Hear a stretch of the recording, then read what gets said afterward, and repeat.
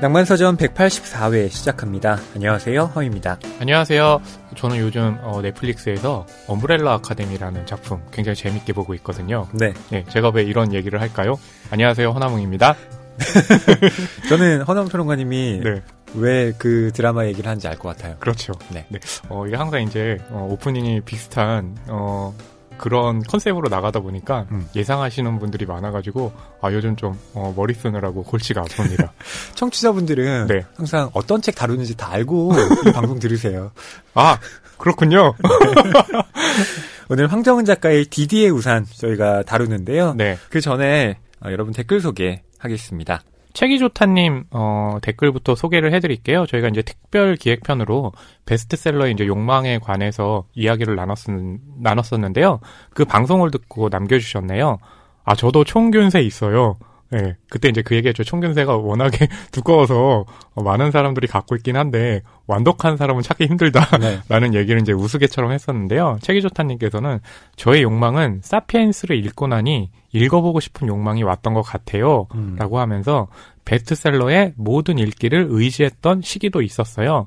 지금은 몇 주 동안 내려오지 않는 책이 있으면 자꾸 거슬려서 보고 싶더라고요. 어떤 서점에는 베스트셀러로만 가득 책장이 꾸려져 있기도 해요. 이 시대의 흐름과 내 취향을 적절히 섞어 독서하고 싶은 바람입니다. 라고 남겨주셨습니다. 네.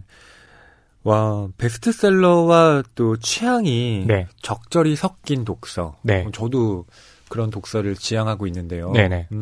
낭만서점도 실은 그렇잖아요. 네, 그렇죠. 베스트셀러와 네. 또 저희가 네. 아끼는 책들을 맞아요. 다루기도 하고요. 네. 항상 이제 이게 신경은 안 쓴다고 해도 아무래도 이제 뭐 다운로드 수라든지 이런 거에 영향을 받지 않을 수가 없기 때문에요. 근데 딱 결과적으로 놓고 봤을 때는 이렇게 대중적인 작품 그리고 잘 안 알려진 작품 잘 이렇게 조화를 이루고 있는 것이 아닌가 해서 마음이 좀 뿌듯하네요. 효니 DH님입니다. 최애 팟캐스트 오늘 그냥 울고 싶다라고 네. 하셨어요.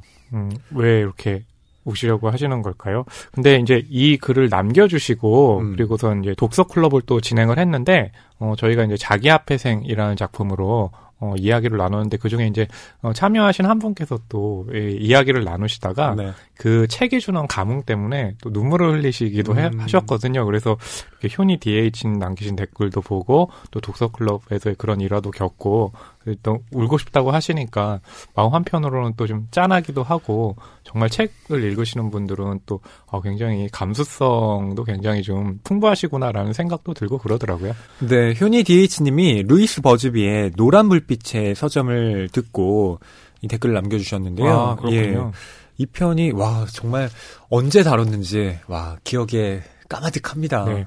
또 그 얘기를 듣고 나니까 제가 진행했던 것이 아니기 때문에 또 갑자기 소외되는 느낌이 드네요. 마음을 넓게 쓰세요. 아첼레란도님께서 댓글 남겨주셨는데요. 낭만서점에서 다룬 책들 중 역대 가장 동화적인 책의 리뷰 했는데 이제 이게 연금술사를 말씀하시는 거죠. 네. 내용이 꿈도 희망도 없는 하이퍼 리얼리즘이어서 우프입니다. 크크크큐 울음. 네, 울음과 눈물이 이제 울음과 웃음이 섞인 네. 또 마지막 이제 이런 단어들도 있었고요. 네.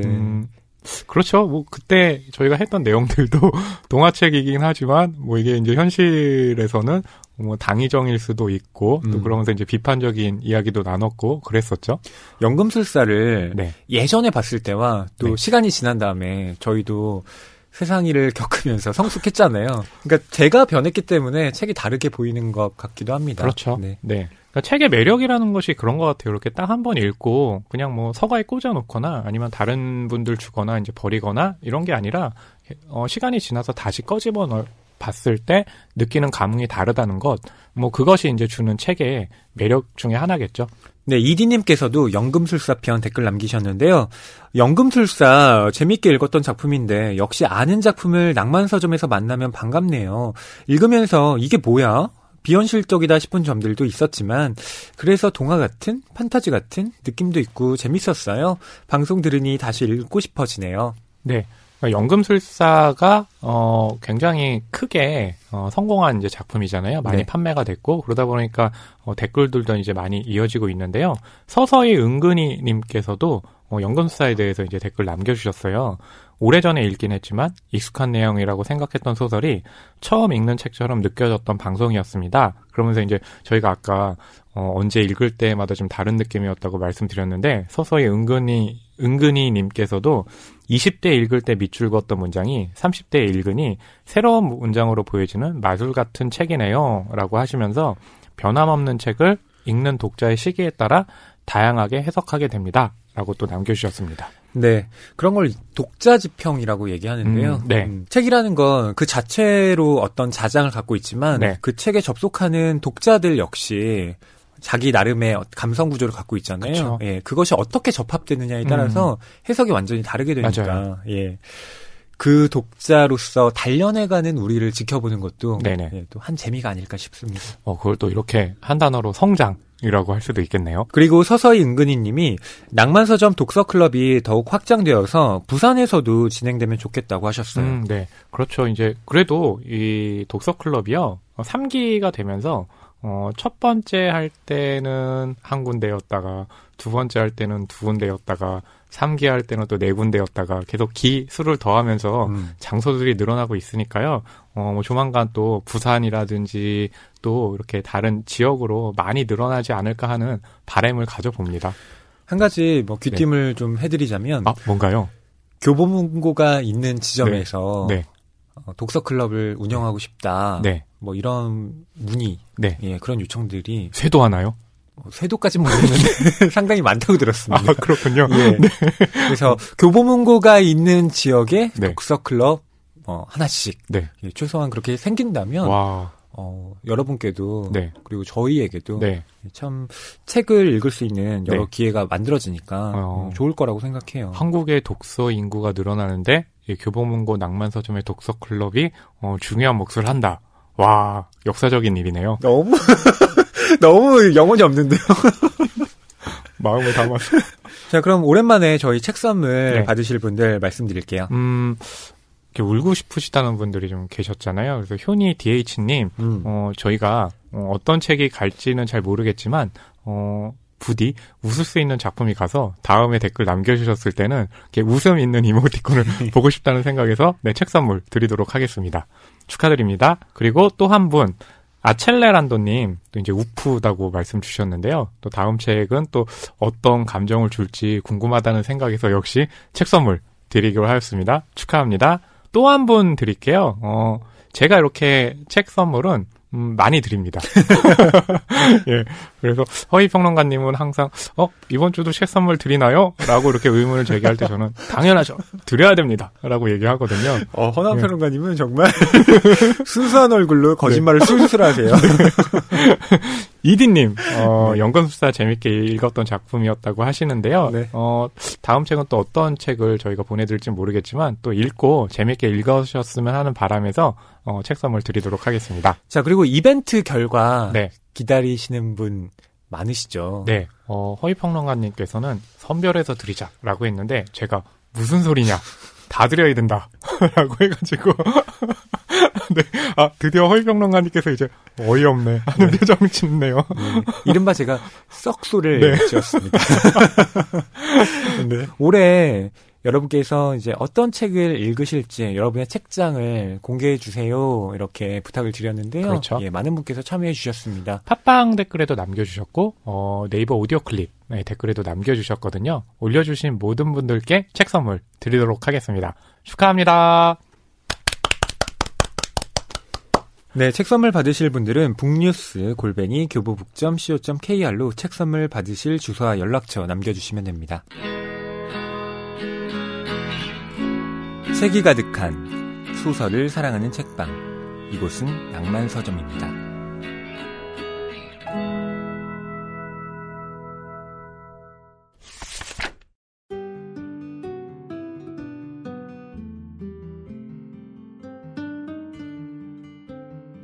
이번 주 출판계 브리핑입니다. 네, 첫 번째 기사는요. 만해 한용운 조선 독립에서 육필원고 최초 공개된다. 아시아경제 보도인데요. 조선 독립에서로 잘 알려진 만해 한용운의 조선 독립에 대한 감상의 개요 육필원고와 백범 김구가 경교장에 남긴 친필 글씨 한운 야학이 일반에 처음으로 공개됩니다. 예술의 전당이 지난 3월 1일부터 4월 21일까지 서울 서예박물관에서 개최하는 3.1 독립운동, 대한민국 임시정부 수립 100주년 서화미술특별전, 자화상, 나를 보다 전시를 통해 독립운동가의 친필부터 당대 최고 서화가의 작품까지 20세기 초를 대표할 각계각층의 서화, 유물, 사진을 공개한다는 건데요. 3.1 독립운동 후 수감된 민족대표 48인 일부의 소회를 한용운이 받아서 남긴 3.1 독립운동 민족대표들의 옥중시의 존재도 처음으로 공개된다고 합니다. 이 밖에도 일제강점기 활발하게 활동한 인물들 중 한국 전쟁 이후 북으로 건너간 월북 작가의 작품도 볼 수 있는데요. 근원수필의 작가로도 잘 알려진 화가이자 미술평론가 김용준, 청전 이상범으로부터 사사해 조선미술 전람회의 단골 입상자였던 정종여, 그리고 김기창, 장우성 같은 인물들과 어깨를 나란히 했던 리석호 등의 작품도 전시된다고 합니다. 저희가 3월 특집 기획으로 네. 박광일 선생님과 함께 또 3.1 운동에 대한 이야기도 나눴고요. 그렇죠. 그 시간이 이제 굉장히 좀 의미 깊었던 게 뭐 임정 그리고 만세운동 100주년 기념이라는 것도 있지만 우리에게 익숙하지만 또 몰랐던 부분의 역사를 알게 되는 시간이었잖아요. 그러니까 오늘 알려드린 이런 기사들도 아마 그런 맥락에서도 의미 깊은 좀 행사가 아닐까 싶네요. 네, 또 그 민족대표 33인 중에 한용운 선생이 네. 포함되어 있는데요. 조선 독립에 대한 감상의 개요, 이 6필 원고가 또 전시된다고 하니까 네. 저도 보고 싶어집니다. 그렇죠. 두 번째 소식입니다. 철학 독서책 깜짝 베스트셀러 됐다라는 제목의 기사입니다. 매일경제의 보도인데요. 연초부터 혜민 스님이 독주하던 서점가 베스트셀러 차트에 복병이 나타났습니다. 주인공은 야마구치슈의 철학은 어떻게 삶의 무기가 되는가와 최승필의 공부머리 독서법인데요. 철학과 독서를 다룬 이 딱딱한 책이 에세이 전성시대를 맞은 서점가에서 모처럼 돌풍을 일으키고 있습니다. 야마구치슈의 철학은 어떻게 삶의 무기가 되는가는 지난 2월 4주 베스트셀러 1위에 올랐는데요. 출간 10일 만에 400만 부, 이 멘토 혜민 스님의 아성을 무너뜨린 겁니다. 야마구치슈는 경영학 학위도 없이 세계적인 경영 인사 컨설팅 기업 이 콤페리 헤이그룹의 임원 자리에 오른 배경을 책에 담았습니다. 인기의 비결은 소셜 네트워크 서비스였는데요.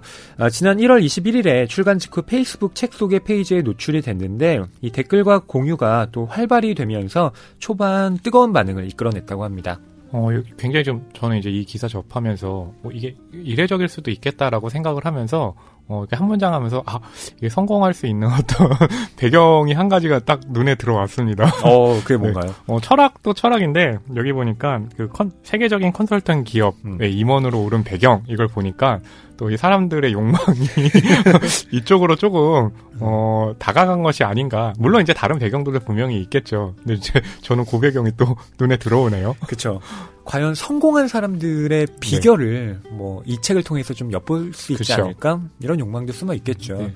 또 최승필 작가의 공부머리 독서법 같은 경우는 자녀 독서 교육을 어떻게 시킬 것인가. 네. 또 그 방법이 나와 있는 책이니까 네.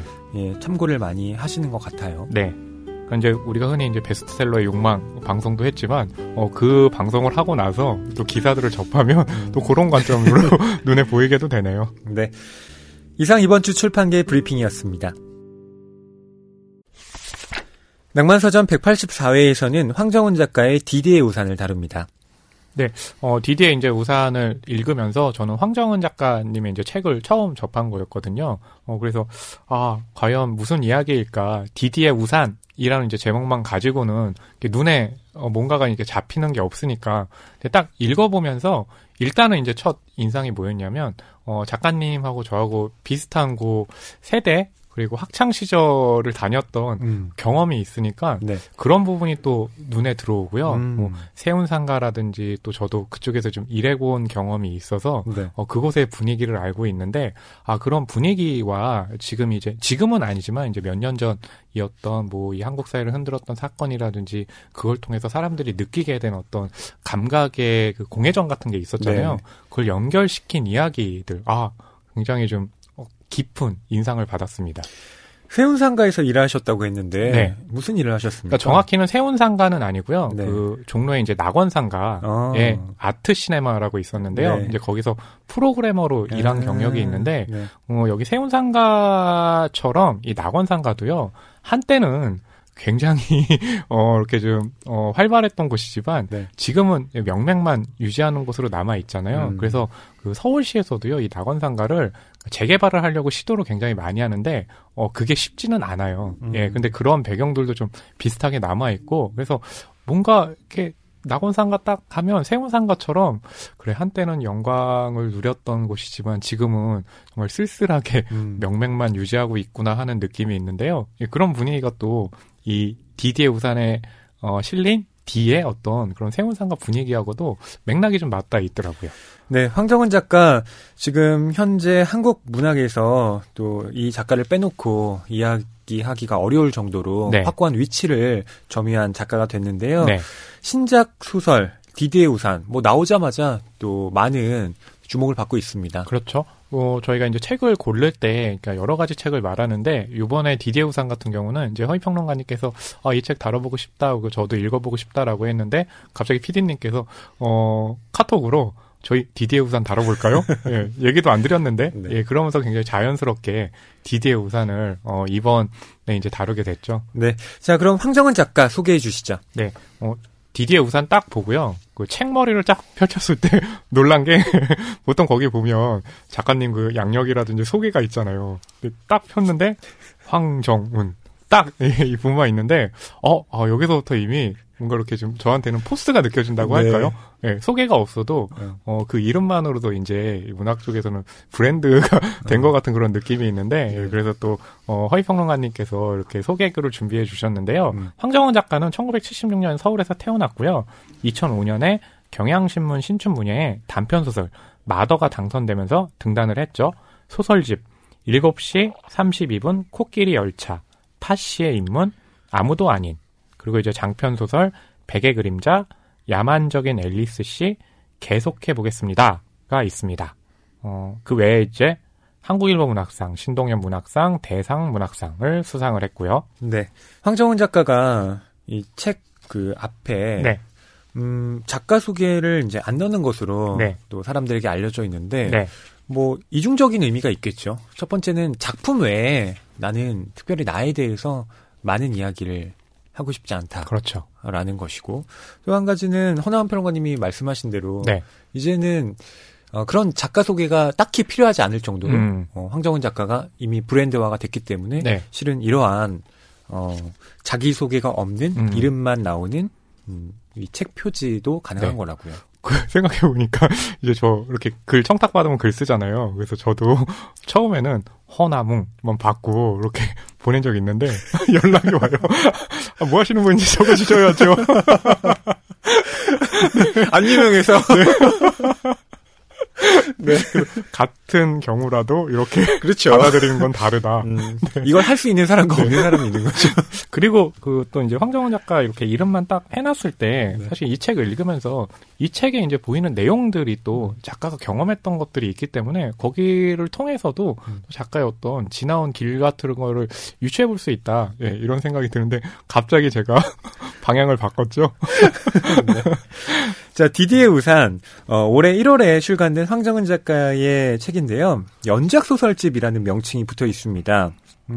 이 책에는 두 편의 소설이 실렸는데요. 하나는 D라는 제목의 작품이고요. 다른 하나는 아무것도 말할 필요가 없다입니다. 이 앞에 있는 작품 D는 알파벳 소문자 D예요. 그렇죠. 네.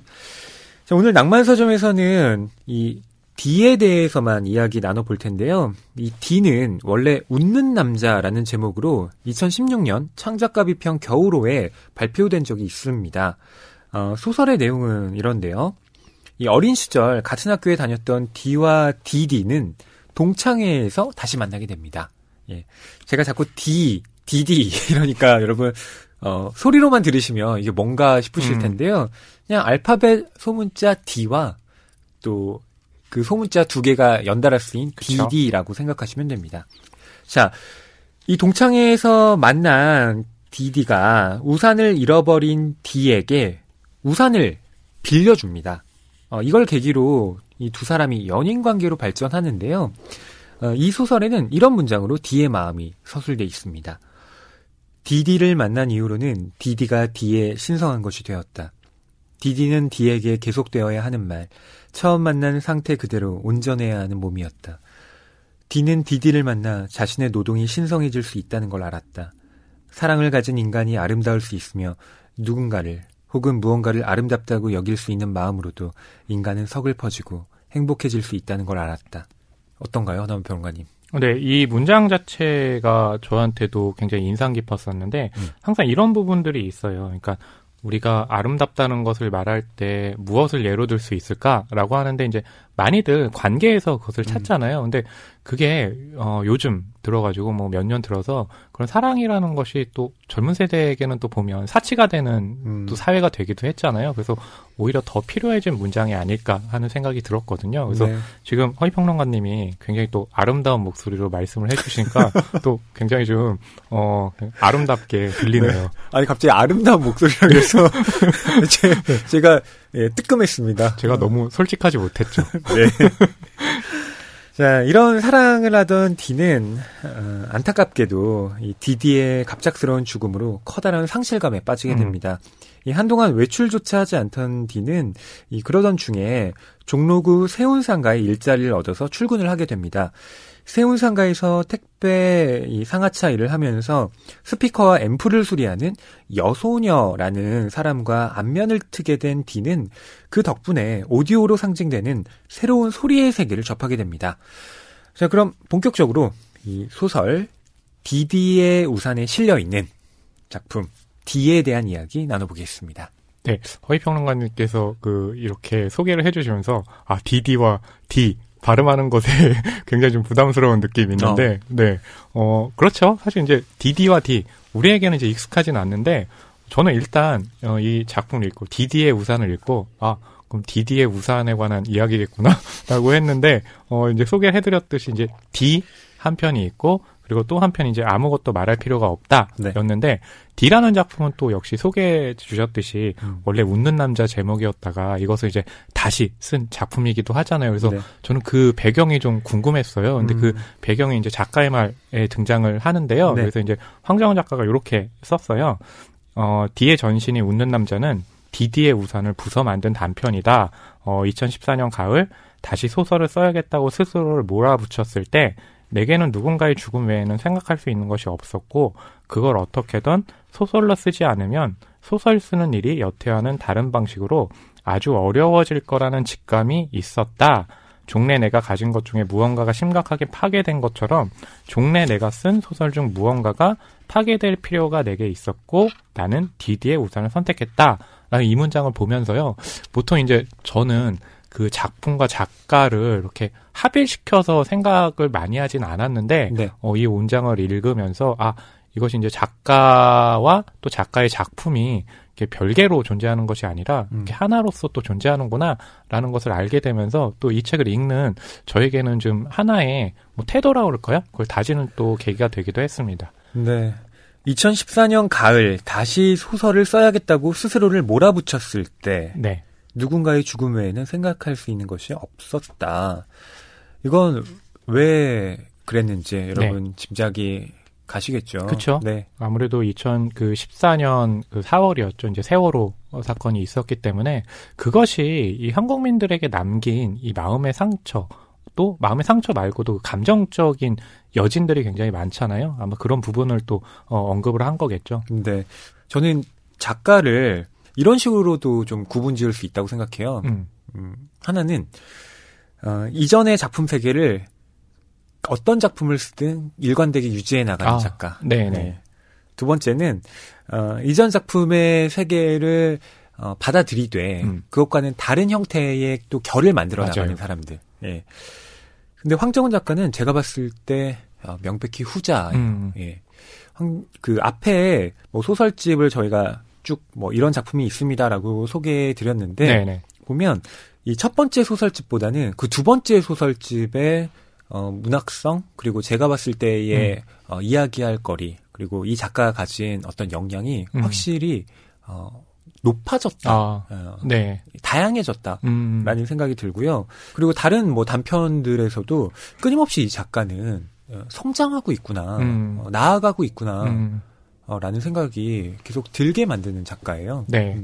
그렇게 말씀하시니까 그래서 이제 저는 감독 중에는 누가 그런 감독이 있을까? 그러니까 가령 홍상수 감독은 계속 일관된 세계를 좀 유지를 하면서 그 안에서 생기는 이제 차이 같은 것들을 중요하게 한다면, 그렇다면 전편과는 다른 어떤 작품으로 자기 세계를 이루는 감독 누구 할까라고 하면 첫 번째로 떠오르는 감독이 장선우 감독. 장선우 감독 같은 경우도 항상 만드는 그 전 작품과는 전혀 다른 세계를 계속해서 만들고 있잖아요. 그래서 오히려 전작과 다르지 않은 다음 작품, 이것이 이제 정체성이 되면서 그 감독의 이름을 이제 올렸는데, 그런 그 쪽으로 좀 한번 생각을 해봤습니다. 네.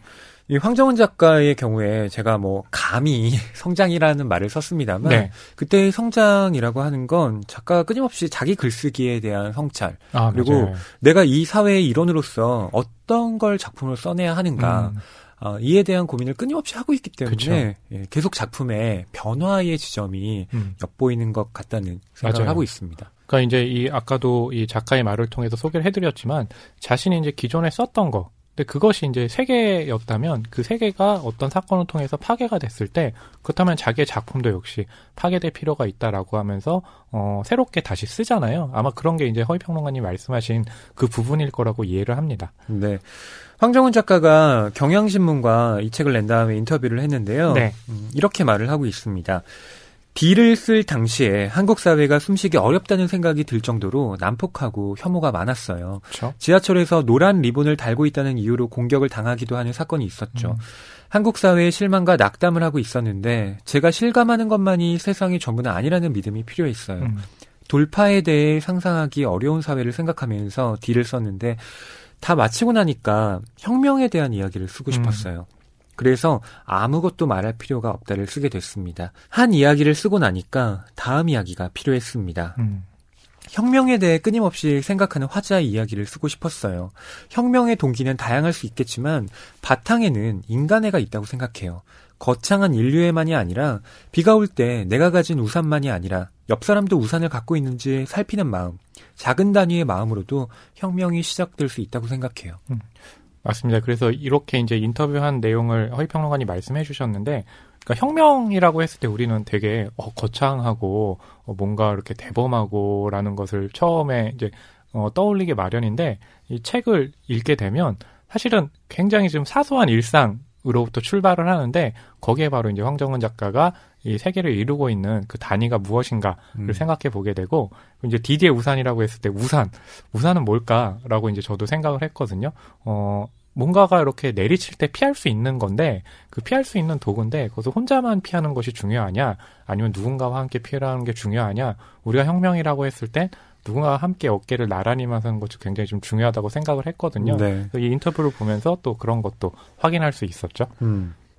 허나은 평론가님도 네. 대학 시절에 네. 우리 혁명 담론에 대한 얘기 네. 좀 들어보지 않으셨어요? 뭐 많이 들었죠. 네. 근데 저는 이제 93학번이라고 네. 몇 번 말씀드렸는데, 그 당시의 분위기는 뭐냐면 학생 운동에 대한 그런 이제 열기라든지 분위기가 이제는 좀 사그러지는 그런 시기였어요. 그래서 제가 대학교에 들어갔을 때 선배들이 이제 와서 그런 부분에 대해서 같이 공부하자고 계속 1대1로 얘기를 많이 했는데, 저는 네. 이제 따르지는 않았거든요. 근데 그 당시 분위기는 기억을 하고 있거든요. 그래서 지금 여기 보면 D 외에 또 한 편이 실렸잖아요. 네. 그 아무것도 말할 필요가 없다 보면은 이제 거기 주인공들이 이제 9, 6학번인데 네. 그 분위기들이 있는데, 그 분위기가 제가 학창 시절, 대학 시절 지녔던 그 분위기하고 굉장히 좀 비슷해가지고요. 또 공감이 갔습니다. 네. 이 뒤에 실려 있는 아무것도 말할 필요가 없다. 이 작품은 네. 뭐 캐릭터가 똑같이 나오는 게 아닙니다. 그렇죠. 그런데 왜 연작이냐? 맞아요. 그 이유는 세운상가라는 매개, 그리고 혁명이라는 매개가 공유되어 있기 때문에 그렇습니다. 그리고 제가 굉장히 놀랐던 건 그 D와 아무것도 말할 필요가 없다가 나눠져 있는데, 중간에 보면 다리처럼 이어진 네. 문장이 하나가 있어요. 모두가 돌아갈 무렵엔 우산이 필요하다라고 하면서, 이게 디디의 우산, 이제 파시의 인문 2012년 이제 거기에 있었던 이제 글인 것 같은데, 그렇게 얘기하다 보니까 전 처음에 이게 D와 아무것도 말할 필요가 없다가 따로 있어서 전혀 별개의 이제 내용으로 알았는데, 이것이 합해져 있는 우리가 연결해서 읽어야 되는 텍스트구나라고 생각을 했고, 또 하나 놀란 게요.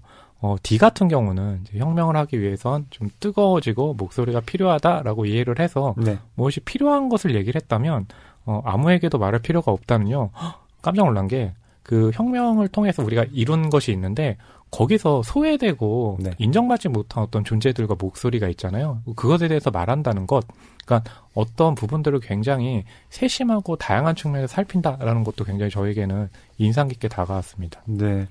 언제나 혁명할 때 그 혁명이라는 말이 갖고 있는 네. 이 거친 언사 뒤에 우리가 물어야 할 건 과연 누구를 위한 혁명인가? 그렇죠. 저는 역사책을 이렇게 보다가 네. 스탈린이 한 얘기가 너무 섬뜩하게 다가오더라고요. 네네. 스탈린이 뭐라고 말을 했냐면 민중들과 함께 우리가 뭔가 같이 해나가야 되지 않겠습니까? 라고 누군가가 제안을 하니까 네. 스탈린은 민중? 그 땅 파는 사람들이랑 우리가 뭘 해? 결정은 우리가 해야죠. 네네. 라고 얘기를 그쵸. 하는 거예요. 네. 네. 저는 스탈린의 그 말을 듣고 정말 좀 이게 혁명의 실체인가? 그러니까 혁명의 어떤 수뇌부라고 하는 사람들. 예. 뭔가 우리가 새로운 흐름을 이끌 거라고 자부했던 사람들이 가졌던 생각이 이 정도밖에 안 된다면 그건 당연히 실패할 수밖에 없는 그렇죠.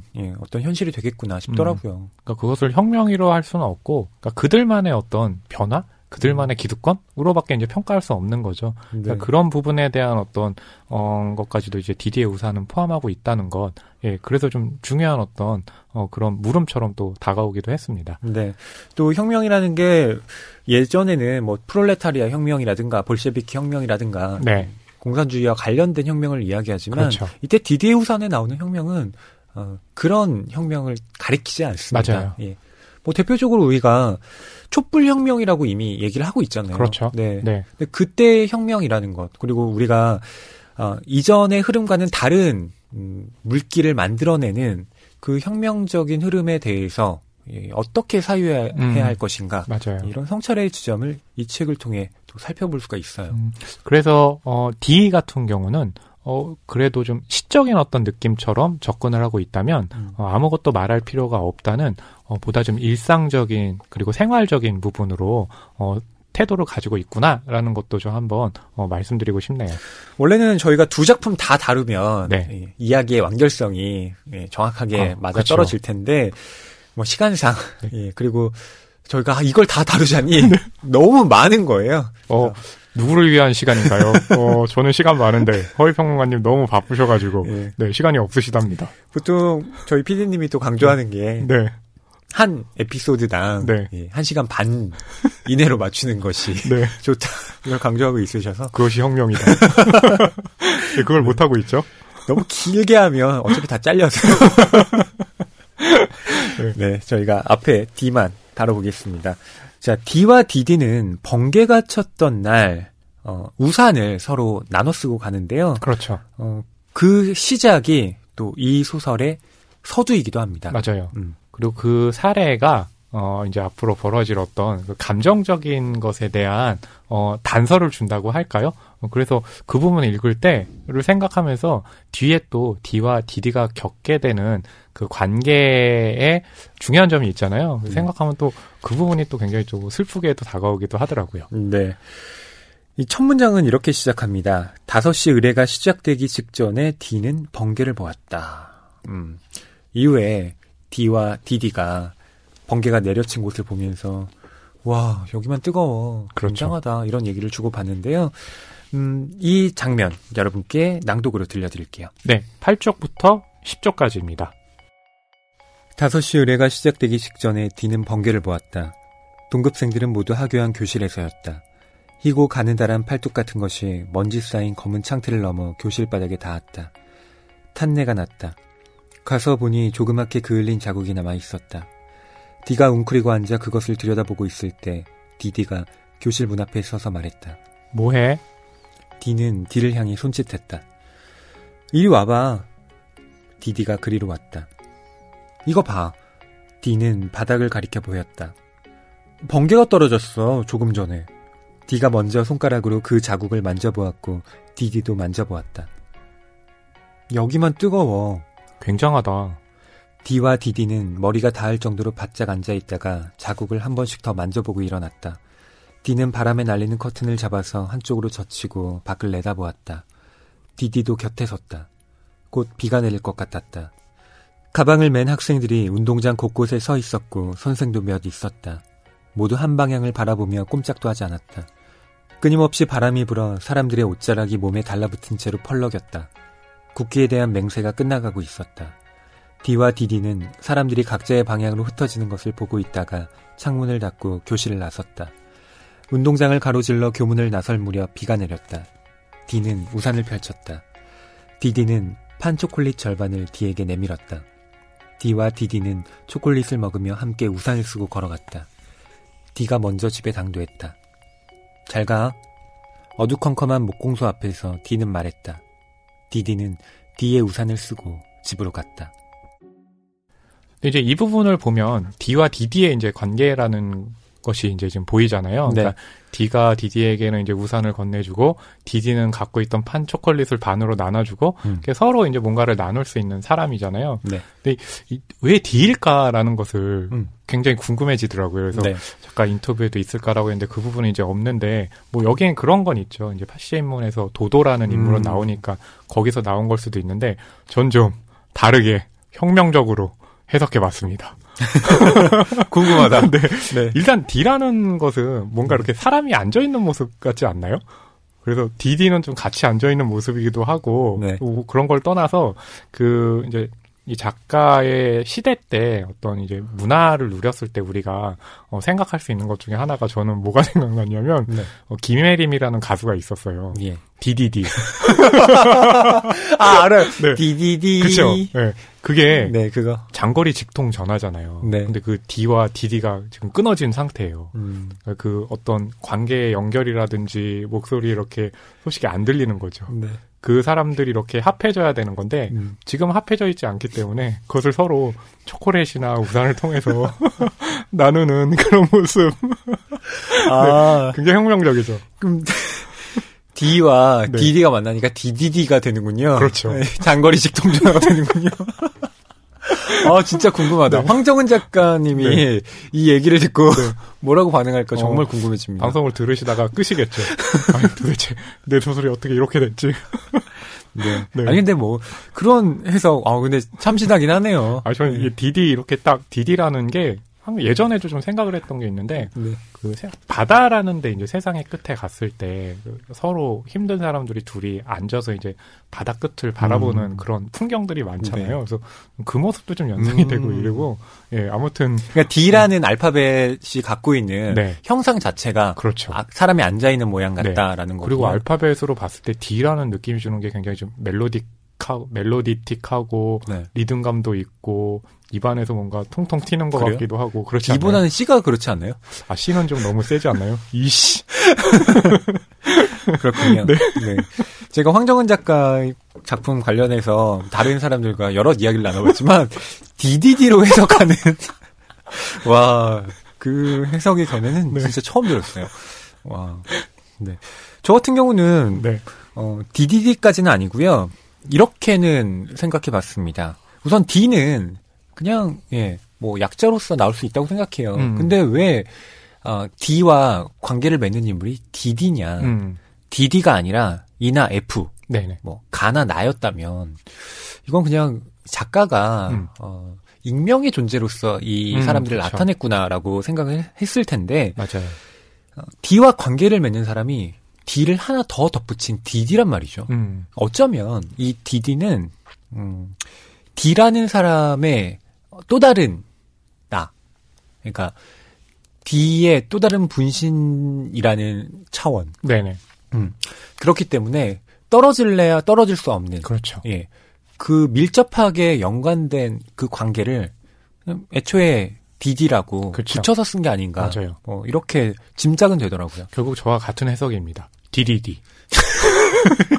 원래는 하나였지만 네. 마치 향연처럼 예. 향연에 나오는 네. 등이 붙은 그런 인물들처럼 결국 같은 얘기네요. 그렇군요. 아리스토파네스의 그 이야기처럼. 네. 알겠습니다.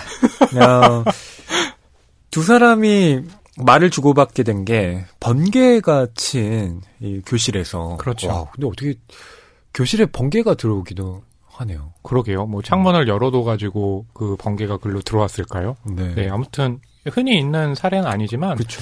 근데 저는 이제 이거를 잊지 못할 것 같거든요. 워낙에 벌어지기 힘든 일인 거잖아요. 근데 그렇죠. 되게 희한한 게 디디는 이것을 기억을 하는데 디는 기억을 하지 못하고 있다. 후에 이제 그런 묘사들이 나오는데요. 그것이 주는 또 의미로 또 중요하게 짚어봐야 된다고 봅니다. 네. 그러니까 D가 그 번개 친 날을 기억하고 있긴 한데요. 네. 누구와 함께 봤는지는 도통 생각이 안 나는 그쵸. 거예요. 예. 그걸 D 너랑 봤어라고 얘기를 해준 건 DD였습니다. 아, 예. 네. 그러니까 이 기억에 어떤 서로 다른 식으로 남아 있는. 그렇죠. 네. 이 얘기는 또 많은 작품에서 뭐 다뤄지고 있죠. 예, 똑같은 일을 겪은 두 사람이 그 일을 어떻게 다르게 회상하는가. 그렇죠. 네. 저는 사람이니까 또 설령 우리가 이 같은 공간에 있다 하더라도 네. 나중에 낭만서점에 대해서 허나운 평론가니까 제가 회고를 한다면 네. 서로 다른 얘기할 것 같지 않아요? 어휘평론가 때문에 너무 힘들었어요. 그렇죠. 그 기억은 같지 않을까요? 네.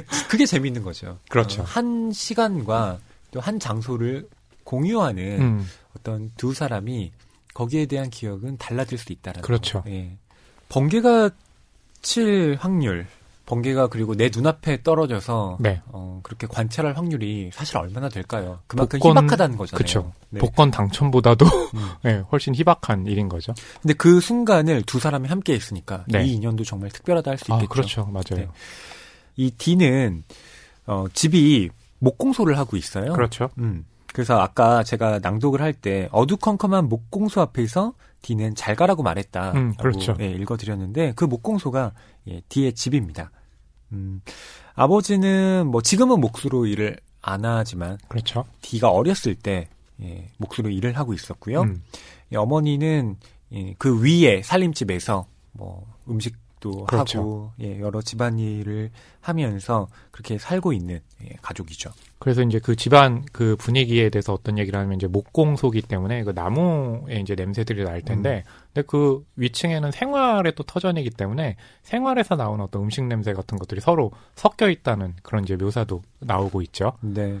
이 아버지가 몫이라는 것에 대해 네. 또 아버지가 자기의 노동을 너무 숭고한 것으로 여기는 이 맞아요. 행태에 대해서 D는 불만을 갖고 있어요. 근데 D가 보기엔 아버지가 뭐 자신의 직업에 더 숭고하게 생각하긴 하지만 봤을 때 그렇게 실력이 있는 것 같진 않은 게 항상 물건을 만들어주고 나면 그 물건을 받아간 사람들이 다시 가져와서 이거 내가 생각한 거와 다르지 않나요? 잘못 나오지 않냐고 이런 식의 이제 항의를 하죠. 그러니까 이제 D가 봤을 때는 아버지의 어떤 그런 고집 같은 것들이 좀 생소하게 다가오는 거죠. 네. 이렇게 D는 회고하고 있습니다.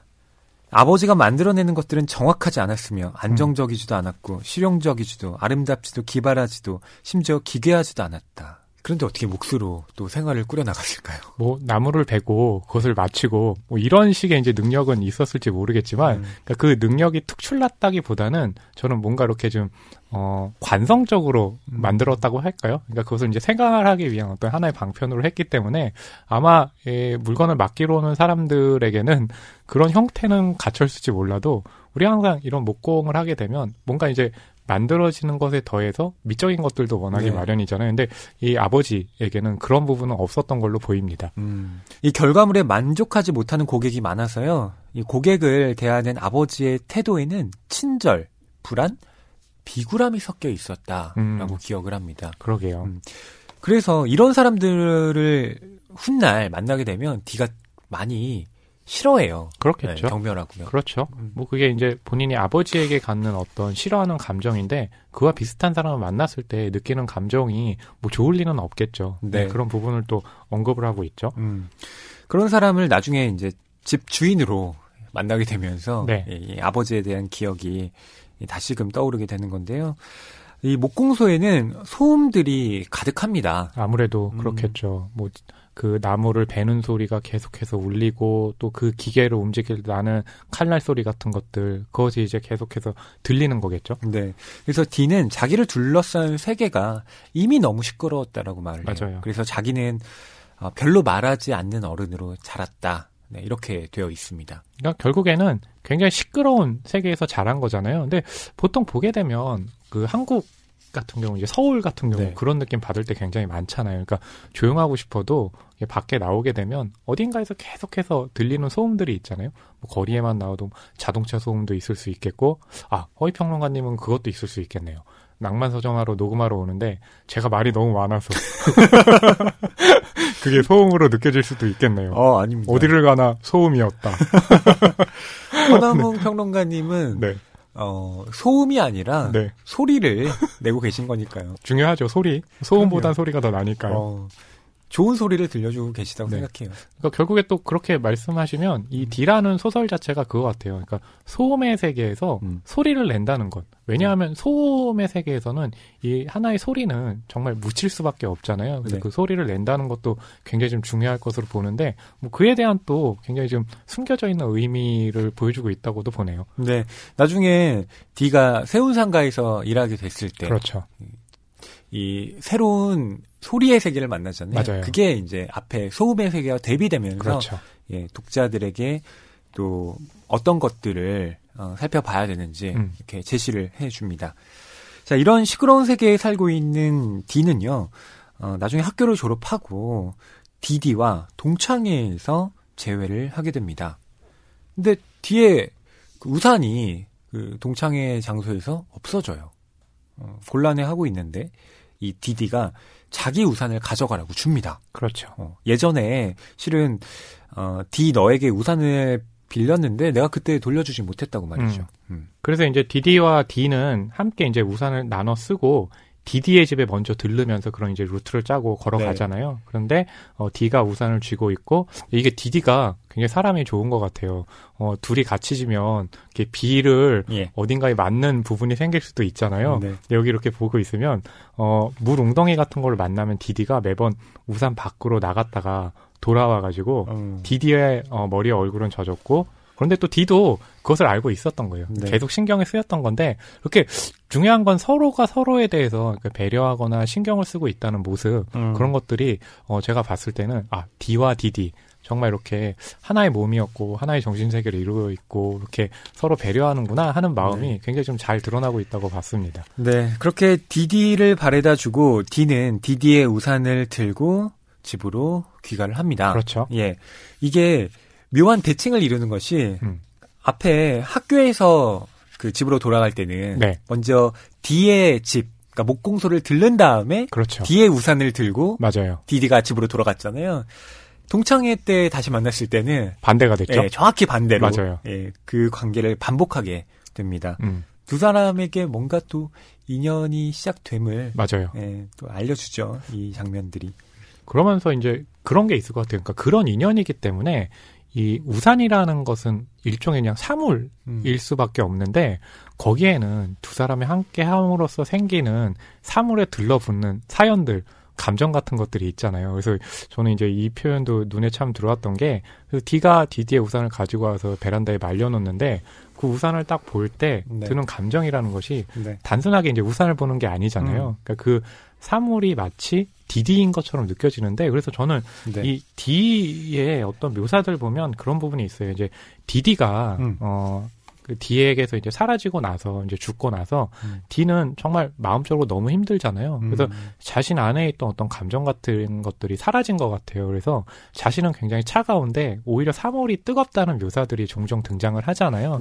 그게 사물과 사람에 대해서 구별하지 않고 뭔가 이렇게 전류가 흐르는 듯하게 서로 묘사한 부분들 그것이 또 이 작품을 이해하는 전 중요한 단서라고 봤거든요. 그러니까 뭐냐면 사람이 감정이 없거나 자신의 어떤 주장을 드러나지 않을 때는 뭐 사물의 상태일 수도 있을 것 같아요. 근데 그 사물의 사연이 접혀지거나 감정이 입혔을 때 그 사물이 과연 사물일까 하는 부분도 한번 좀 생각해보면 좋지 않을까 봤습니다. 네. 그 사람에 대한 마음이 있기 때문에 그가 가졌던 물건이 범상하게 보이지 않는 거죠. 그렇죠. 그걸 통해서 그 사람이 떠오르게 되는 맞아요. 예, 상황에 지금 D가 이제 처하게 되는 건데요. 허나원 평론가님은 우산과 얽힌 에피소드 없으세요? 저 우산 굉장히 좋은 우산이 하나 있거든요. 그게 뭐냐면 박찬욱 감독의 아가씨라는 영화 있잖아요. 근데 그 한정판으로 아가씨 포스터를 가지고 우산을 만든 게 있어요. 그래서 그거를 얼른 구입을 했거든요. 그래요? 포스터로요? 네. 우산을 만들었다고요? 네, 포스터 가지고 우산 만드는데 되게 예뻐요. 그래요? 네, 비싸요. 거의 4만 원대예요. 근데 잘 쓰고 다니시나요? 못 쓰겠어요. 그래서 우산을 쓰지를 못하고 있어요. 네. 집에 전시만 하고. 아, 그렇군요. 네. 나무의 우산? 근데 그거 약간 쓰고 다니기도 글쎄요. 저는 그러니까 그게 아까워서가 아니라 그쵸. 펼쳤을 때 주변 또 사람들이 뭐야, 저 사람 뭐야 우산 저렇게 대놓고 저래 이럴 것 같아가지고 맞아요. 그것도 좀 민망하고 그런 게 있는데 언제 비 올 때 한번 낭만서점 할 때 한번 쓰고 와보겠습니다. 그러게 한번 들고 와 주세요. 궁금하다 어떻게 생겼는지. 엄청 놀릴 것 같아요. 허나원 평론가님 패션 감각이 좋다는 거야 알고 있지만 우산까지 그렇게 쓰고 다니신다면 그러게요. 한번 눈으로 직접 봐야 또 평가가 가능할 것 같습니다. 저는 이 디디의 우산을 읽으면서 노래 하나가 떠오르더라고요. 디디디? 아니요. 너무 옛날 노래예요. 지금 황정은 작가한테 옛날 사람이라고 그러는 거죠? 아니, 디디디가 그렇다고.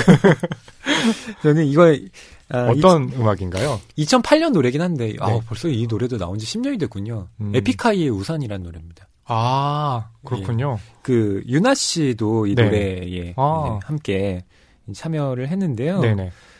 이 우산이라는 뭐 제목부터 그렇고 말하자면 당신이 나에게는 이 비를 막아주던 뭐 그런 우산 같은 존재였다. 그리고 당신은 때로는 내게 너무나 이렇게 작았던 당신이 없으면 나는 차가운 세상의 섬 같았던 뭐 우산 같다. 뭐 이런 얘기를 이렇게 여기에서 하고 있는데 진짜 그렇더라고요. 우산이라는 게 특히 연인과의 관계에 있어서는 회상의 매개체가 될 수 있는 중요한 사물이구나라고. 그렇죠. 그런 감각들 기억나네요. 우산을 같이 쓰면서 어깨가 부딪히면서 거기서 생기는 감정들과 또 스킨십. 그런 경험을 했던 게 스킨십이요? 언제인지 기억조차 나지 않네요. 전 사물인가요? 영화에도 우산 장면들 꽤 나오잖아요. 그러니까 우산보다는 우산이 없어가지고 그 대용으로 보통 남자들이 자신의 그 점퍼라든지 자켓을 벗어서 함께 쓰고 가는 장면들 같은 거 꽤 있잖아요. 조인성 씨하고 손예진 씨 출연했던 클래식에도 나오잖아요. 아니면 우산과 관련해서 가장 유명한 장면은 그거죠. 강동원 배우가 이제 출연했던 기억나시죠? 이청아 배우 있고 거기서 이제 그 비 맞을 때 우산을 들으면서 강동원 얼굴이 나올 때 관객석에 있는 분들이 막 소리 지르고 했던 그런 장면은 맞아요. 또 뭐 영화 제목 중에 쉘브르의 우산이라는 그렇죠. 영화도 있고요. 허평론가님 그러고 보면 정말 옛날 사람? 그리고 저는 번지 점프를 하다라는 영화에서 그러네요. 이병헌 씨와 고 이은주 씨가 같이 이렇게 우산을 쓰고 가는데 이렇게 둘이 다투어가지고 그 우산을 막 이렇게 패대기 치는 장면이 나와요. 그렇죠. 맞아요. 그러니까 그 우산 장면도 어떻게 보면 그 감정의 객관적 상관물이라고 볼 수 있겠죠. 그렇죠. 그러니까 왜 우산이 그렇게 뭐 사랑하는 사람들 사이 그리고 관계가 깊은 사람들 사이에서 사용이 되느냐라고 하는 것은 뭔가 하나의 물건을 가지고 나눈다는 개념으로 사용을 하잖아요. 그것이 어떻게 보면 또 좋아하는 사람, 사랑하는 사람들이 갖고 있는 마음가짐 아닐까라고 하는데 우산하고도 굉장히 좀 잘 매치가 되는 거죠. 특히 우산은 비가 내리는데 그걸 막아준다는 보호막의 역할을 하잖아요. 그렇죠. 맞아요. 그 보호 안에 두 사람이 함께 있다는 거니까. 그렇죠. 훨씬 더 상징적인 의미가 크죠. 맞아요. 우산이라는 사물이 아니고 작은 디디인 것처럼 디디의 일부를 빌려다 거기 둔 것 같았다라는 느낌이 든 이 D는 그 우산을 돌려주고 나서 도저히 안 되겠다. 이 우산이 없어지고도 있는 것처럼 생생하고 또 있는 것 같은데 없는 것이 너무 허전해서 안 되겠다. 그렇죠. 하고 웃으면서 디디를 다시 만나러 갑니다. 그러니까 이제 그런 것들은 이런 거죠. 그러니까 돌려주고 나서도 돌려받지 못하면 어떻게 될까 또 생각나고 이런다는 것은 서로 이제 사랑하는 사이가 된다는 거잖아요. 그렇죠. 그러니까 이게 D와 DD는 DDD가 되는 거죠. 그만 미세요 이제. 네, 그러니까 D와 DD는 이제 서로 사랑하는 사이가 되면서 네. 그러면서 차라리 떨어져 있을 바엔 같은 공간에서, 그러니까 맞아요. 이것도 굉장히 좀 상징적이죠. 그 공간이라는 것이 뭐 좁고 누추하더라도 뭐 그런 우산이 갖는 의미처럼 하나의 공간에서 서로가 서로를 기대하면서 산다는 것, 그러면서 이제 함께 또 살게 되는 거죠. 예. 바로 그 장면이 제가 아까 줄거리를 소개할 때 읽어드렸던 내용이기도 합니다. 디디를 만난 이후로는 디디가 D에 신성한 것이 되었다. 맞아요. 디디는 D에게 계속되어야 하는 말, 처음 만난 상태 그대로 온전해야 하는 몸이었다. D는 디디를 만나 자신의 노동이 신성해질 수 있다는 걸 알았다. 사랑을 가진 인간이 아름다울 수 있으며 누군가를 혹은 무언가를 아름답다고 여길 수 있는 마음으로도 인간은 서글퍼지고 행복해질 수 있다는 걸 알았다. 네. 그리고 더 중요한 건 D가 계속 소음에 시달리고 맞아요. 있다라고 말씀을 드렸는데 그 소음조차도 디디를 만나면서 사라지게 됐다라고 합니다. 그러니까 우리가 이제 뭐 그렇게 표현하면 어떨지 모르니까 인간다움이라는 것에 대해서 굉장히 많은 말을 하는데 이런 묘사들 같은 경우 보면 거기서 느낄 수 있는 어떤 인간의 감정들이 얼마나 좀 큰가라는 게 느낄 수 있는 게 소음의 세계에 살아왔던 이제 D였잖아요. 그런데 그 소음이 디디를 만나면서는 문제가 되지 않는다는 것은 정말 그 사랑 그리고 디디에게 집중하고 있다는 것을 또 보여주는 묘사이기도 하잖아요. 네. 그래서 꽤 좀 인상에 남는데 어떻게 또 저의 마음을 알고 허위평론가님이 준비를 해왔네요. 그러고 보니까 저는 H, 허위평론가님은 HH네요. 무슨 말씀 엮지 마세요. 네. 우리는 HHH. 싫어. 네. 디디의 행복과 더불어 행복해지자라고 D는 다짐을 하는데요. 이들의 삶이 좀 계속됐으면 좋겠다. 그렇죠. 뭐 이런 응원을 당연히 하게 됩니다. 그러니까 D의 행복과 더불어 행복해진다는 건 D의 행복이 결국엔 D의 행복이고 D가 행복하게 느끼면 DD도 행복하게 느낄 수 있다는 것, 그 얘기를 이제 하고 있는 거죠. 네.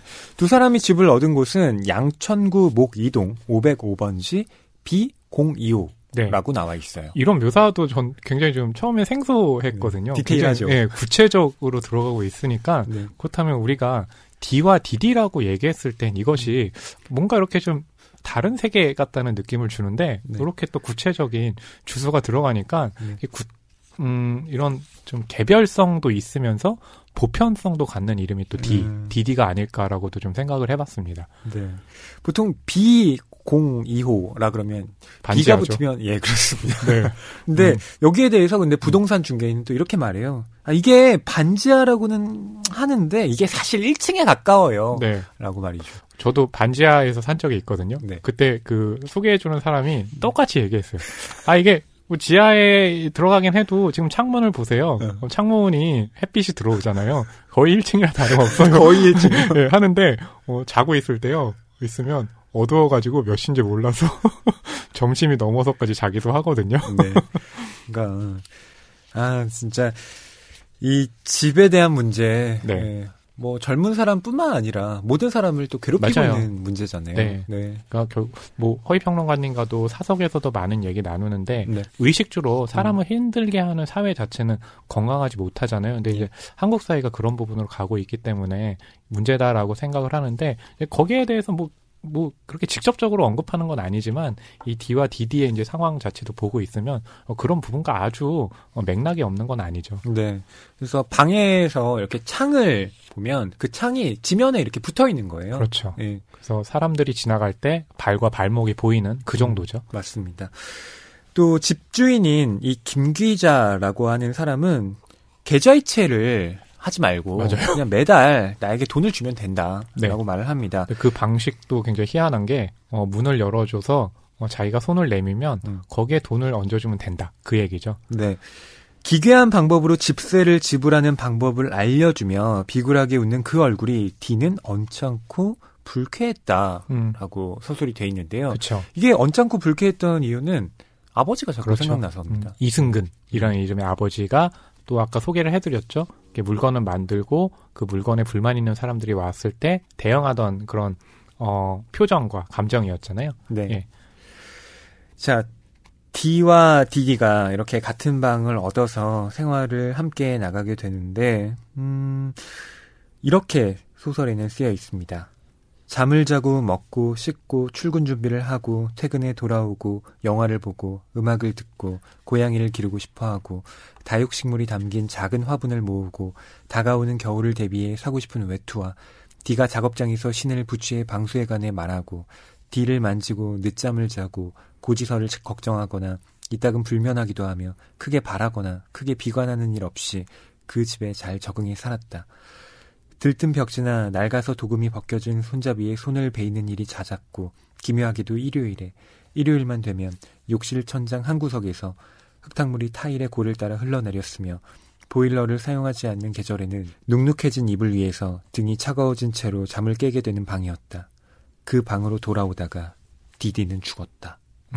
그러니까 처음에 이제 이 집이라는 것이 우리가 굉장히 딱 봤을 땐 그럴싸하진 않고 좀 허술해 보이는데 그럼에도 불구하고 D와 디디가 그 일상의 어떤 작은 부분에서 느끼는 이제 행복감 같은 것들이 있었잖아요. 그래서 그 부분을 읽을 때는 굉장히 마음 따뜻해지는데 이 타일에 따라서 욕실 한 구석에서 흙탕물이 또 떨어져 나오고 바닥이 이제 차가워지고 그런 시점과 맞물리면서 마지막 문장이 디드는 죽었다라고 했을 때 느끼는 그 감정의 어떤 공백 같은 거 그리고 공허 같은 거 공회전 같은 거 이게 느껴지는데 저는 더 놀랐던 건 그 다음 문장이었어요. 그러니까 디디의 죽음이 어떻게 됐나에 대한 그 상태를 말하는데 이렇게 표현이 돼 있어요. 내동댕이 쳐졌다 라고 했을 때 이것은 인간에게 쓰기는 너무 힘든 그런 문장이잖아요. 근데 그런 식으로 마치 사물처럼 죽었다라는 것을 이렇게 표현을 한 거잖아요. 그러니까 그것이 좀 충격이 좀 굉장히 크기도 했습니다. 네. 뭐 자세한 내용은 나오지 않지만 디디가 버스를 타고 가다가 이 버스가 사고를 당했나 봐요. 그러면서 급브레이크를 밟았겠죠. 그렇죠. 그래서 디디가 지금 바깥으로 맞아요. 튕겨져 나가면서 세상을 떠나게 된 겁니다. 맞아요. 네. 그러니까 그 부분은 이제 내동댕이 쳐졌다라고 표현을 하고 있는 거죠. 참 D는 그 이후에 외출을 하지 않고요. 그러다 보니 뭐 당연히 출근도 안 합니다. 맞아요. 온종일 집에만 머무르면서 누구하고도 이야기하지 않는 그런 나날을 보내게 돼요. 네. 그러면서 이제 먹지도 않고 마시지도 않고 주변에 있는 사물들을 부시고 뭐 이런 식의 이제 한 걸 하는데 이 일을 하다 보면 사물들의 온기로 손이 뜨거워진다고 해요. 근데 보통 이제 이런 묘사 보면 드는 생각이 그러니까 사랑하는 사람이 죽었을 때 그 남아있는 사람들이 느끼는 것은 정말 감정적으로나 탈진 상태가 되기도 하고 어떨 때 보면 아무 생각도 들지 않기 때문에 사물처럼 느껴질 수도 있잖아요. 그래서 마치 그것을 사물들에게 모든 온기를 빼앗긴 것 같은 느낌처럼 D 자신은 차가워진 느낌, 핵이라는 것을 사물과 D의 어떤 관계를 통해서도 드러내고 있죠. 그렇습니다. 그래서 사물에서 미열을 자꾸 느껴요. 그래서 이 사물들이 왜 이렇게 열을 가지고 있지? 어쩌면 내가 차가워진지도 모르겠다. 그렇죠. 이렇게 생각을 하게 됩니다. 온기가 다 빠져나갔다는 얘기죠. 맞아요. 그러니까 그럴 정도로 지금 D가 겪고 있는 상황 자체가 뭐 최악이고 정말로 인간으로서 느리는 감정이나 이런 것들이 거의 없어진 상태라는 것을 또 보여주기도 있기도 한데요. 그럴 수밖에요. 뭐 따지고 보면 D에게 유일하게 의미를 갖고 있던 존재는 디디였잖아요. 맞아요. 네. 그런 디디가 갑자기 사라졌다. 이건 자기에게 본질을 이루던 것을 빼앗겼다라는 것과 동의어니까요. 그렇죠. 그리고 이런 부분도 생각할 수 있을 것 같아요. 그러니까 소음의 세계에서 그 자신이 정말 뭔가를 감각하고 느낀다는 것은 거의 힘든 상태잖아요. 근데 디디를 만나서 그 소음의 세계에서 벗어났는데 디디의 죽음으로 인해서 실제적인 소음은 아닐지라도 정말 상징적인 소음의 세계로 다시 들어왔을 때 느끼는 이 D의 상실감은 또 클 수밖에 없겠죠. 네. 온종일 집에 머무르던 이 D, 그 D가 이제 반지하에 살고 있다고 말씀을 드렸는데, 그렇죠. 이 집주인인 김 기자와 또 그의 지인들이 하필이면 그 앞에 모여서 여러 이야기를 나눕니다. 그리고 이 김 기자 이 집 주인이 무슨 이렇게 화단 같은 거에서 그 식물들을 키우는데 거기 양귀비 듣고 있고 이러니까 그 양귀비 같은 거 다려서 물로 마시기도 하는데 네. 혼자 마시는 게 아니라 또 주변 사람들 친구들을 불러가지고 마시잖아요. 네. 근데 그런 얘기들이 이 D가 묵고 있는 B 지하 방에서 또 들리고 그 일부가 보이고 그런 상황이 벌어지죠. 네. 또 여기 창에 커튼을 치지 않았나 봐요. 네. 그러니까 바깥에서 보면 다 맞아요. 보이는 모양새라 D가 그렇게 있는 걸 보고 아니 그 왜 젊은 양반이 거기 있네. 이 떡 좀 드셔보세요라고 이렇게 주고 뭐 떡도 먹었으니 내 이야기도 좀 들어보시오라고 또 김 기자를 비롯한 또 인물들이 이야기를 합니다. 한국 전쟁에 대한 얘기가 나와요. 그렇죠. 내 얘기를 들어보시오라고 하면서 하는 얘기가 이제 한국 전쟁 당시에 피난했을 때 상황을 얘기를 하는데 그때는 이제 남편도 있고 아이도 둘이었는데 그 한국 전쟁이 나면서 그 남편은 다른 아이 데리고 가고 또 김 기자는 뒤에 아이를 업고 가잖아요. 그래서 어떻게든 이 폭탄이 터지는 소리에도 나왔는데 나중에 보니까 이 아이가 포대기에 있었던 아이가 실은 그 폭탄의 파편 때문에 얼굴이 좀 날아간 상황이라는 거잖아요. 그러니까 그런 비극을 통해서 역시 이 김 기자 또한 그런 좀 피부치를 잃은 가까운 사람을 잃은 그런 경험을 얘기를 해주거든요. 네. 물론 D와는 시대도 다르고 상황은 다르지만 결국엔 뭐냐면 같은 사람을 잃을 수밖에 없는 어떤 그런 상황들 같은 것들이 지금도 이어지고 있는 거잖아요. 네, 그런 부분들이 좀 여기서 드러나고 있죠. 그런 참혹한 일을 겪으면서 자기가 사랑하는 아이도 죽음을 맞고 그쵸. 또 남편과 또 남편이 안고 있던 이 아이와 생이별을 하게 된 맞아요. 거잖아요. 이후에 혼자서 지금 피난을 온 상태인데 그때 겪게 되는 치욕의 순간 또 그러면서 느끼게 되는 내가 살아있다라는 감각 맞아요. 그에 대한 또 얘기도 합니다. 네. 그 부분을 여러분께 읽어드리도록 할게요. 이제 막 피난민들이 도착하기 시작한 그 시골 마을엔 아직 본격적인 전쟁이 당도하지 않아 부서진 것도 없고 너무 조용해 김 기자는 마침내 거기서 깊게 자고 싶었다고 말했다. 어느 담벼락에 내가 기대 쉬고 있을 때 그 담이 너무 서늘하고 내가 너무 지치고 피곤해. 이제 그만 영영 잤으면 좋겠다고 생각하고 있었는데 문득 정신을 차리고 보니 그 담에 박이 자라고 있었어. 조롱박. 아직 어려 먹을 수 있을 정도로 연한 박이. 희고도 파랗게 그것이 어찌나 예뻤는지 손으로 쥐었다가 땄지. 내가 그것을 뚝 땄을 적에는 반드시 먹으려는 목적이 있었던 것은 아니고 그게 다만 탐스럽게 예뻐서 10여 개 열린 것 중에 한 개를 쥐고 넝쿨에서 뚝 떼어낸 거야. 그랬더니 그 집 옆편네가 벼락같이 문을 열고 나와서 우리 박을 따지 말라고 야 이 도둑년 박도둑년 아주 그러며 내 손에 든 박을 싹 빼앗아갔지. 나하고 또 같은 나이를 먹은 것 같은 그년이 아주 말쑥한 얼굴과 머리를 하고 박도둑년 그때 대낮에 내가 너무 야속하고 부끄러워서 눈물이 났어. 그때 내가 매우 놀라며 깨달았지. 내가 우는구나. 부끄러운 것을 다 느끼는구나. 살아서 이렇게 있구나. 그러자 이번엔 그게 기쁘고 막막해 눈물이 났다. 내가 살아야겠다. 이왕에 여기까지 살았으니 끝내 살아보자는 뚜렷한 맴이 들었어. 그 확고하고도 뚜렷한 맴을 먹게 된 것이 부끄럼덕이었으니 그것이 나를 살렸지. 그쵸. 그러니까 이 사람들이 살아있다는 것을 감각할 때는 뭐 행복한 순간 물론 그때도 이제 감각을 하긴 하지만 보통 지금 이렇게 묘사된 것처럼 부끄러움을 느끼거나 또 하나 뭐냐면 그 사람이 공포를 느꼈을 때 같은 거 있잖아요. 그러니까 부끄러움 느끼거나 공포를 느꼈을 때 아유 이걸 좀 피하고 싶다. 여기서 어떻게든 살아가고 싶다. 이런 마음을 하니까 그러니까 살아있는 감각이라는 것이 굉장히 좀 역설적으로 드는 순간이 여기서 또 묘사가 되고 있죠. 네. 이 얘기가 별것 아닌 것처럼 들릴 수도 있겠지만 지금 D는 가장 사랑하는 사람을 잃었잖아요. 그렇죠. 네. 그 디디를 떠나보내고 난 뒤에 혼자서 막막하게 그렇죠. 내가 지금 살아야 되나 말아야 되나 맞아요. 네. 이런 허무감에 빠져 있는데 이 김 기자의 얘기를 들을 때 저는 D에게서 뭔가의 변화가 그래도 좀 일어나지 않을까. 그렇죠. 이 얘기가 무용하지 않다라는 맞아요. 생각이 들더라고요. 그렇죠. 그러니까 뭐 이 책의 첫 문장 같은 경우 서술에서도 그러니까 번개가 쳤다라고 하는데 번개가 쳤다는 것도 우리가 봤을 때 인상적인 게 깜짝 놀라게 하는 그 풍경이고 소리잖아요. 그러니까 뭔가 사람을 깨운다는 어떤 느낌이 있는데 그것과도 한번 연결해 볼 수도 있겠죠. 네. 뭐 김 기자를 비롯한 또 그의 지인들이 워낙 그 앞에서 이러저러한 얘기들을 하니까 D는 생각을 합니다. 아, 제발 저렇게 떠드는 걸 좀 멈춰줬으면 하다가도 또 그녀들의 이야기에 매달려 보고 싶었다라고요.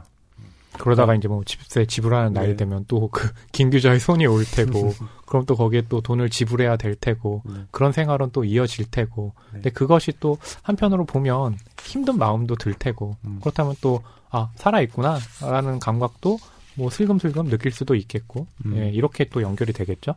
저는 이 장면에서 김 기자가 이제 D에게 떡을 권하는 장면이 있는데요. 네. 그 대화체가 좀 흥미롭더라고요. 이게 평상시에 제가 소설에서 이제 잘 보지 못하는 하우체를 쓰니까. 아, 그렇겠네요. 네. 근데 그게 그런 걸 수도 있나요, 그럼? 이게 김 기자라는 사람이 제가 봤을 때는 남들에게 자신들의 사연, 뭐 아줌마들하고 얘기를 많이 한다고 하지만 D와 같은 젊은 사람들하고는 대화를 많이 안 해봤기 때문에 그래서 그 익숙하지 않은 어떤 문장 같은 것들이 등장하지는 않았을까라고 생각해 보거든요. 그런 건 아니었을까요? 뭐 그럴 수도 있고 네. 아니면 황정은 작가가 문장을 또 문체를 이런 식으로 구성했다라는 또 생각도 들기도 합니다. 뭐 이렇게 쓰여 있으니까요. 자, 이 떡을 드시오, 젊은 양반. 그리고 이것을 마셔보시오. 계피를 듬뿍 넣고 끓여 이게 맵싸니 가슴에 좋고. 그렇죠. 네. 근데 이게 되게 또 이 황정은 작가 D도 그렇고 뒤에 나오는 아무것도 말할 필요가 없다도 그렇고 그 보면은 그 개별성 있잖아요. 캐릭터들의 개별성이라는 것에 굉장히 신경 쓰고 있구나라는 걸 생각을 하거든요. 근데 이 말투 같은 것도 보게 되면 흔치는 않지만 여기서 드러나는 김 기자의 그 개별성이라는 게 있잖아요. 그렇죠. 예, 그런 또 문체가 또 이 작가가 캐릭터를 어떻게 대하는지를 또 드러내고 있다고도 봅니다. 자, 집주인인 김 기자가요, 호스피스 병원으로 또 들어가게 됩니다. 이 사실을 김 기자의 사위가 D를 이제 방문하면서 알려주게 되는데요. 그렇죠.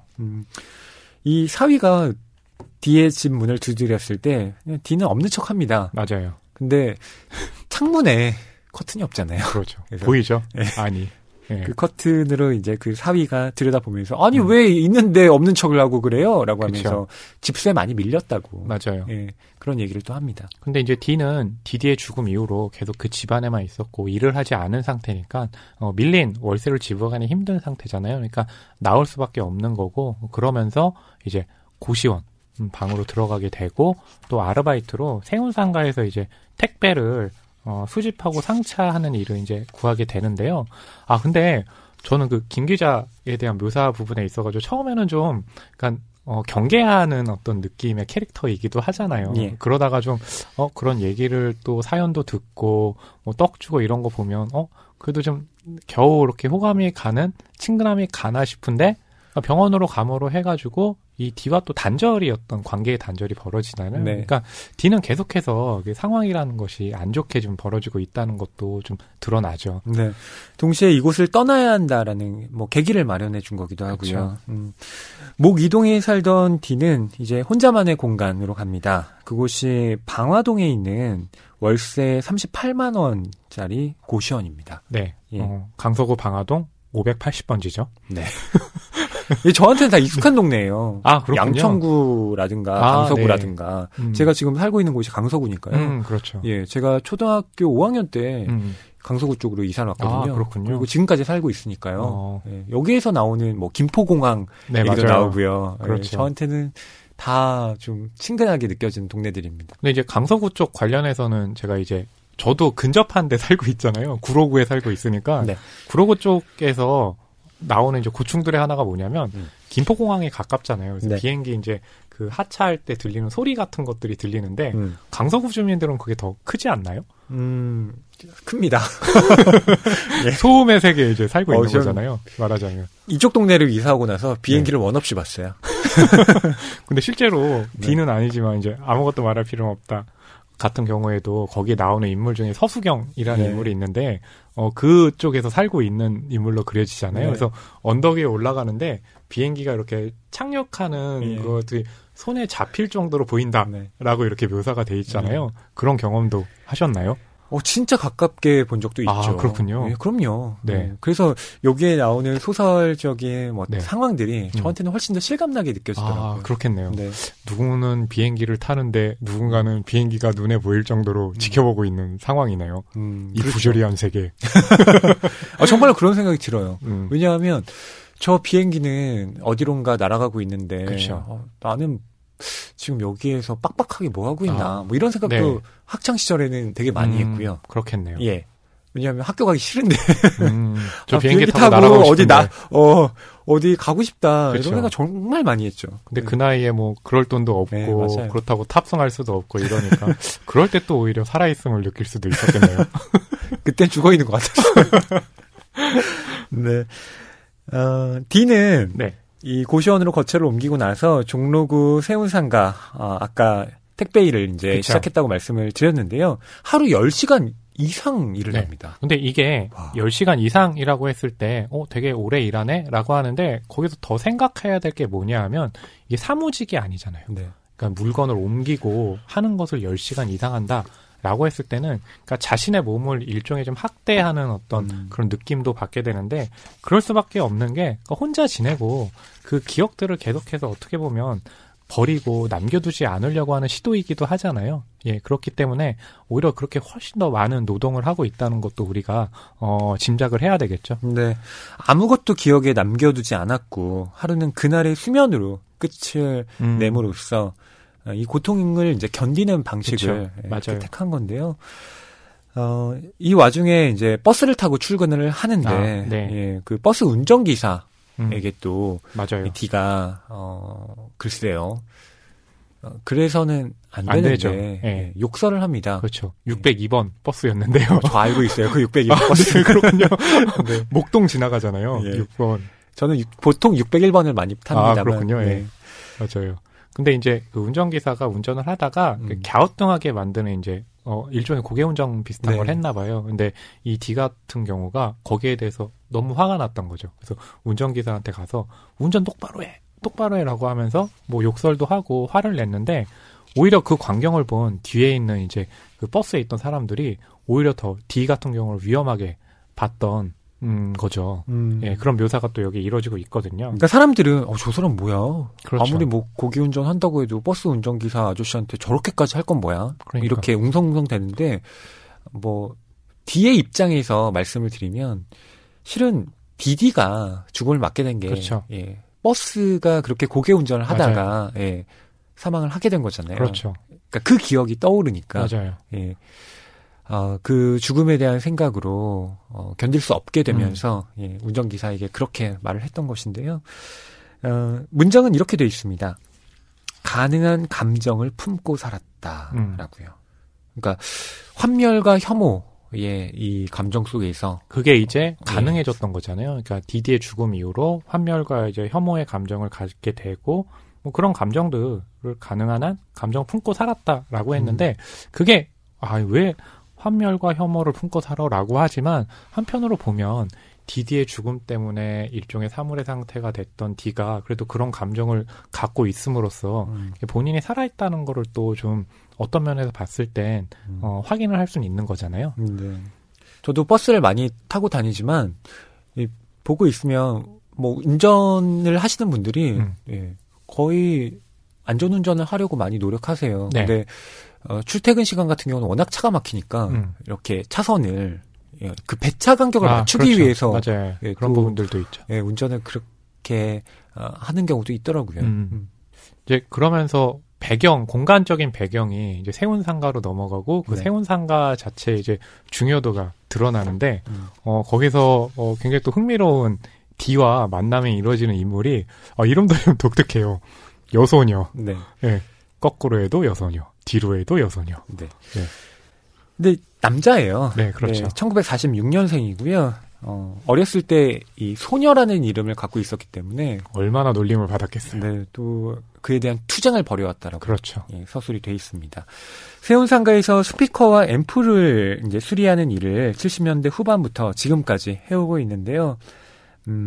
세운상가 5층에서 예, 꾸준히 그 가게를 예, 운영을 하고 있습니다. 네. 그러니까 한때는 굉장히 잘 됐겠죠. 그렇기 때문에 그렇게 오랫동안 하는데 어느 순간을 지나고 나면서 이 세운상가도 쇠락을 했고 네. 찾아오는 사람도 예전처럼 많지는 않고 하지만 뭔가 그 나이가 됐을 때 다른 직업을 바꿀 수는 없는 거잖아요. 그러니까 어떻게 보면 생존을 위해서 그 생존이 습관처럼 되면서 이 세운상가를 이제 그냥 관습적으로 네. 지키고 있는 사람이라고 얘기해도 되겠죠.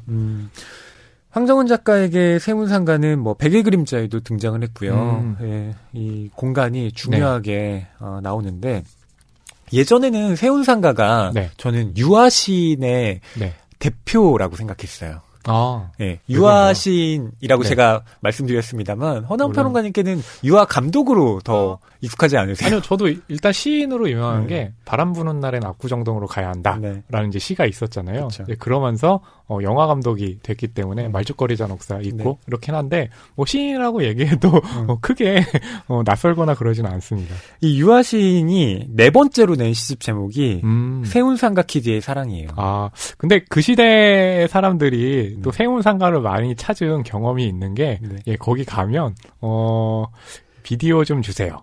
라고 하는데 그 비디오가 실은 야한 건데 네. 틀고 봤더니 뭐야 동물왕국에 나와 그런 식의 이제 경험담들을 한두 개씩 갖고 있죠. 네, 그러니까 뭐 음지의 어떤 거래가 이루어지던 그쵸. 뭐 그런 장소이기도 맞아요. 했으니까요. 세운상가 키드의 사랑으로 이제 김유정문학상을 1996년에 또 받기도 했는데요. 네. 그 시에 이런 구절이 있습니다. 나는 세운상가의 키드, 종로삼가와 청계천의 아왕산가스가 8알에 나를 키웠다. 그럴 수 있겠네요. 네. 이 세운상가는 황정은 작가가 소설에서 계속 쓰면서 이제는 유아시인의 것에서 황정은 작가의 공간으로 탈바꿈됐다. 네, 저는 개인적으로 그렇게 봅니다만 여러분께서는 또 어떻게 느끼실지 모르겠습니다. 자, 여소녀의 딸이요. 아버지에게 물어요. 아니, 옛날에는 세운상가에 사람들 참 많았던 것 같은데 그 사람들 다 어디 갔어요? 라고 말이죠. 그 장면 여러분께 읽어드리도록 할게요. 네, 52쪽부터 54쪽입니다. 그러니까 세운상가에 사람이 많았잖아. 아빠가 알고 지낸 사람들, 아빠만큼 오랫동안 거기서 장사한 사람들, 내가 어렸을 때 엄마를 따라 수리실에 가 있으면 빵빠레나 감자칩이나 양갱을 사주던 아저씨들, 아줌마들, 그들이 지금은 상가에 거의 남아있지 않은데 다 어디로 갔어? 라고 딸은 묻고 있었다. 어디 갔느냐고? 여소녀는 내심 놀라며 답했다. 아니 글쎄 갔지. 다 갔지. 어디로? 어디 간 자도 있고 아예 가버린 자도 있고. 여소녀는 그 이야기를 길게 하고 싶지 않아 심드렁하게 대답했고 딸도 더는 캐묻지 않았다. 그러나 그 뒤에 여소녀는 그 질문을 곱씹었다. 책상 앞에서 드라이버를 쥔 채로 자주 생각이 잠겼고 뭔가를 생각하다가 포기하고는 했으며 성가신 벌레를 쫓아내듯 드라이버로 머리 위쪽 허공을 휘저었다. 그리고 다시 드라이버를 쥔 채 생각이 잠겼다.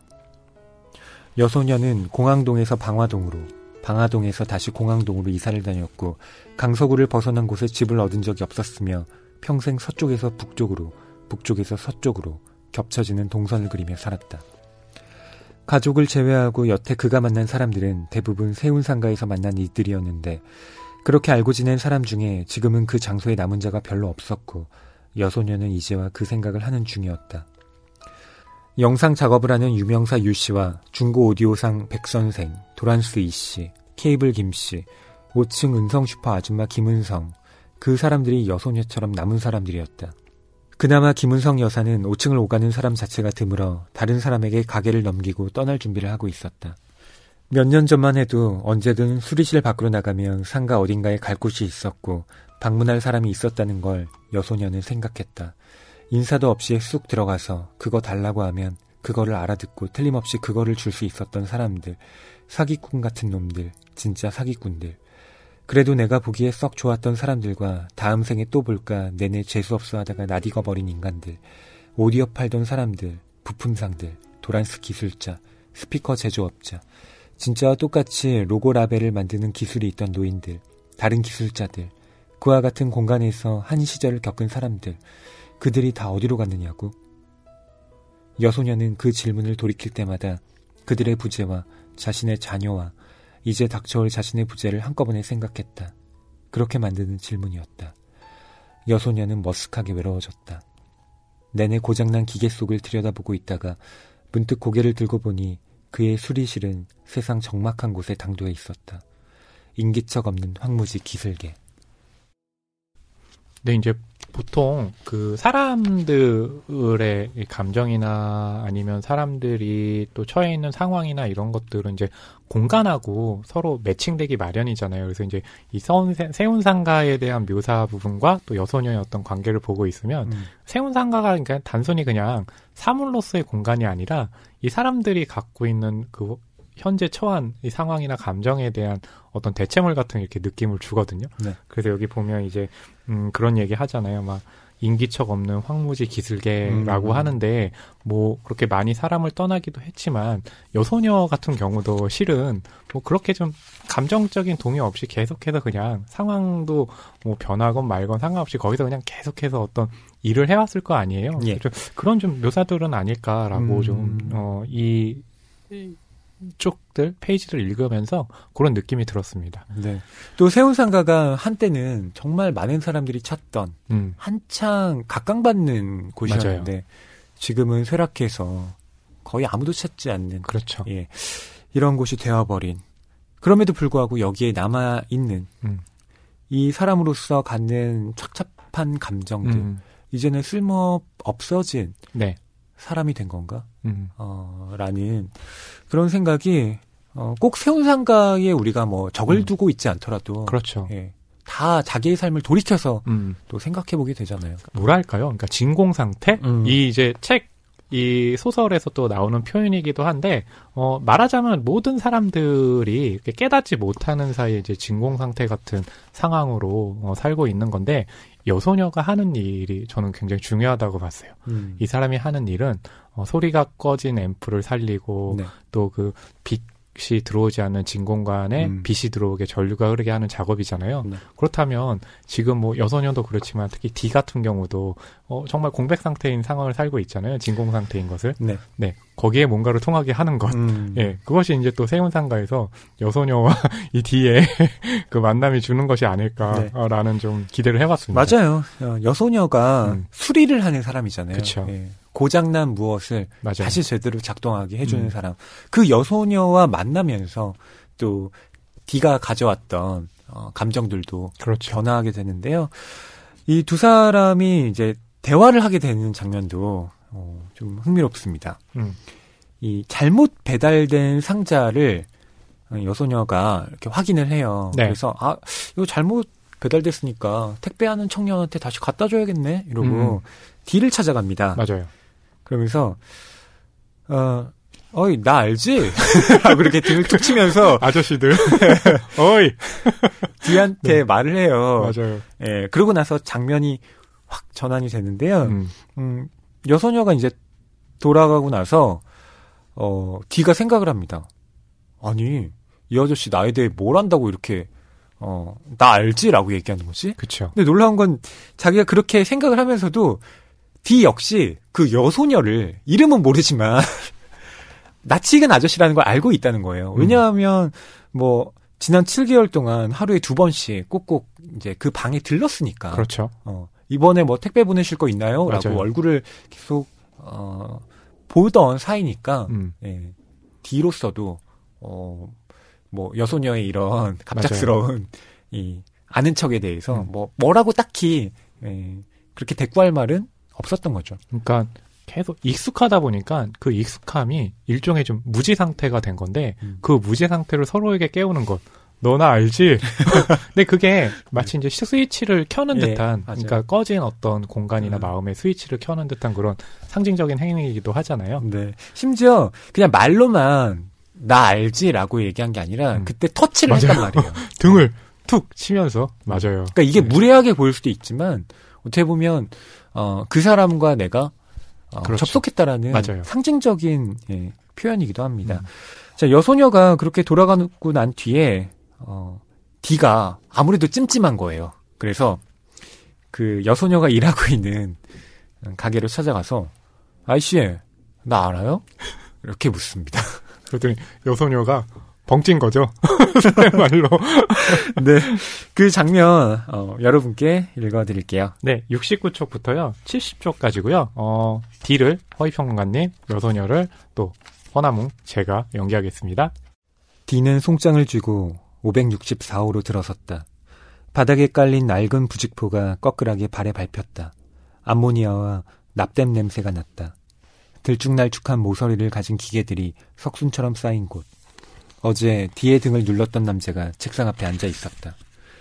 그때 보았던 차림 그대로 붉은색 깅엄 셔츠에 낡은 갈색 조끼를 입었고 조끼 앞주머니엔 작은 드라이버가 2개 꽂혀 있었다. 서 있을 때보다 앉아 있을 때 조금 더 커 보이는 체구였다.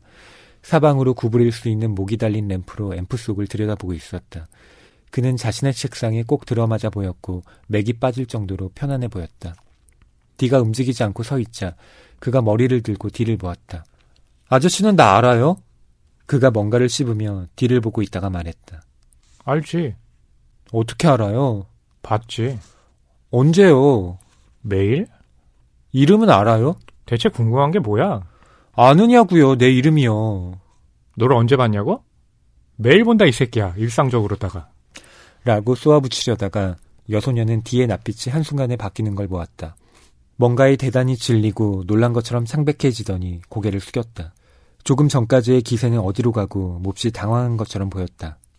손에 구겨진 모자와 송장을 만지작거리며 말없이 바닥을 내려다보고 있다가 바로 갈 것처럼 모자를 머리에 눌렀었다. 이봐. 여소녀는 식사할 때 식탁으로 사용하는 JBL 스피커를 가리켜 보였다. 이거나 먹고 가. 허벅지 높이의 스피커에 울퉁불퉁한 알루미늄 쟁반이 놓여 있었고 D가 나타나기 직전에 배달된 짜장 그릇이 그 위에 있었다. 여소녀는 수화기를 들고 동해루로 전화를 걸었다. 나 짜장 하나 더 갖다 줘. 전화를 끊고 하던 작업을 마치기 위해 작업대를 향해 앉았다. 보름 전에 여수에서 올라온 김모라는 사람이 맡기고 간 턴테이블이었다. 피치가 제멋대로 바뀌고 암이 자꾸 카트로 되돌아가는 증상이 있었는데 이제 수리를 마치고 테스트가 남아있었다. 여소녀는 책상과 벽 사이에 아무렇게나 꽂아둔 LP 중에서 손에 잡히는 대로 골라 턴테이블에 얹고 바늘을 조정했다. 모래를 씹는 듯한 잡음이 짧게 이어졌고 늘어진 첫음으로 엘비스 프레슬리의 노래가 시작되었다. 이 묘사들이 굉장히 좀 이 체계 자체가 흥미로웠던 이유가 뭐냐면 아까 이제 그 말씀 드렸잖아요. 여소녀가 D를 찾아가서 등을 탁 치면서 스위치를 켜듯이 나 알지? 라고 했을 때 D는 이제 딱 반응을 직접적으로 그렇게 하는 건 아니죠. 네. 몰랐던 사람처럼. 그러다가 다시 이제 D가 여소녀의 그 가게로 찾아와 있는데 짜장면 먹고 가라고 얘기를 하잖아요. 짜장면을 먹고 간다는 건 접속이 이루어졌다는 거잖아요. 맞아요. 예, 그 순간에 맞춰서 음악이 흘러나와요. 이제 엘비스 프레슬리의 음악을 했는데 뭐 뒤에 이제 밝혀지겠지만 그게 러브 미 텐더예요. 네. 근데 그 러브 미 텐더가 갖고 있는 사연, 그것이 D와 디디가 함께 들었던 음악이잖아요. 그렇다면 뭐냐면 이 두 사람의 만남에서 이루어지는 전류가 흐르는 그러면서 켜지는 것은 무엇이냐라고 했을 때 일단은 이제 D가 그동안 디디에게서 잊혀졌던 어떤 그런 기억과 감정들을 다시금 켜는 것이라는 거죠. 네.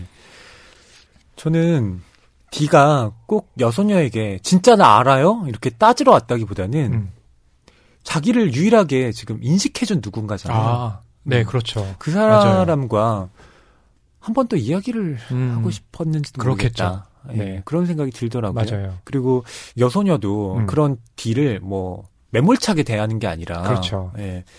처음에는 뭐야?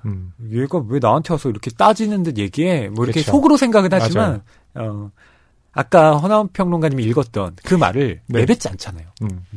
한번 해보시죠. 매일 본다 이 새끼야. 일상적으로다가. 그렇죠. 네. 이렇게 말했으면 스위치고 뭐고 그냥 다시 내려가는 그렇죠. 거죠. 맞아요. 정전이죠. 네. 근데 여소녀가 D의 낯빛이 바뀌는 걸 확인을 합니다. 그렇죠. 그러니까 D가 뭔가 내가 잘못했나? 이런 생각을 했겠죠. 그렇죠. 네. 그걸 이렇게 딱 감지를 하고 아, 얘가 뭔가 사연이 있는 것 같은데 뭐 잘 모르겠지만 그래도 밥이나 먹고 가라고 맞아요. 하자 이렇게 하고 짜장면을 하나 더 배달시키죠. 그렇죠. 네. 근데 사실 그게 결국에는 보면 사람에 대한 관심이 있기 때문에 네. 그런 그 찰나의 어떤 변화하는 낯빛, 표정 이런 거를 읽을 수 있는 거잖아요. 그래서 네. 이 여선이라는 인물은 우리가 그냥 처음에 봤을 때는 아, 저거 그냥 보통 좀 무례한 사람이라고 넘어가기 쉬운데 좀 더 들어가 보면 그렇게 무례한 사람은 아니라는 게 또 여기서 드러나기도 하죠. 네. 디디가 세상을 떠나고 나서 다시 소음의 세계에 남겨진 이 디는 네. 러브미 텐더를 들으면서 소리의 세계를 재발견하게 돼요. 그렇죠. 네. 그러니까 뭐냐면 그 소음의 세계 안에서 자신이 이제 찾아야 될 어떤 그러니까 다른 소음들을 제거하고 정말 자신에게 필요한 이제 소리라는 것을 발견하게 되는 거죠. 네. 특히 이게 그 LP였잖아요. 맞아요. LP는 다른 음악과는 다르게 그 지직하는 네. 잡음들이 섞여 있잖아요. 그러니까 그게 좀 뭔가 이렇게 인간적인 그 부분을 건드리는 게 있나 봐요. 네. 영화로 치면 그런 거잖아요. 그 비가 내리는 화면, 필름에 상처가 있어서 이렇게 막 부스스한 느낌이 있는데 네. 그거하고도 좀 일맥상통을 하죠. 그러니까 너무 또렷하지 않아서 그렇죠. 오히려 친근감이 가는 그렇죠. 그런 음색에 이 디가 반하게 되고요. 여소녀에게 부탁을 합니다. 자기도 턴테이블이랑 맞아요. 스피커랑 앰프 갖고 싶다고요. 네. 근데 그거 하면 만약에 그게 그냥 보통 사람이었다면 뭐야 뜬금없이 또 돈도 들어가는데 내 시간도 뺏기고라고 하는데 여소녀가 처음에는 뭐 이런 거 하는 갔다가도 구해주겠다고 네. 그러니까 돈 많이 드는데 괜찮아라고 하면서 이제 구해주겠다고 하고 그것을 구해주면서 또 D가 그것을 가지고 고시원에 이제 가서 놓으려고 하잖아요. 네. 네. 근데 고시원이라는 곳은 네. 많은 사람들이 있는 데다가 저도 한 달 동안 고시원 생활한 적이 있거든요. 네. 근데 그 벽이요. 합판이잖아요. 예, 그러니까 합판인 것도 있고 희한하게 건드리지 않아도 옆에 사람들이 조금만 움직이면 그 진동이 벽으로 와서 몸에 딱 부딪혀져요. 그래서 네. 굉장히 예민한 사람들에게는 그게 좀 불쾌하게 느껴질 때가 있거든요. 그럼요. 그런데 이 D가 여기서 보면 턴테이블에 앰프에 스피커 가져가서 음악을 튼다? 아, 다들 흔들리겠죠?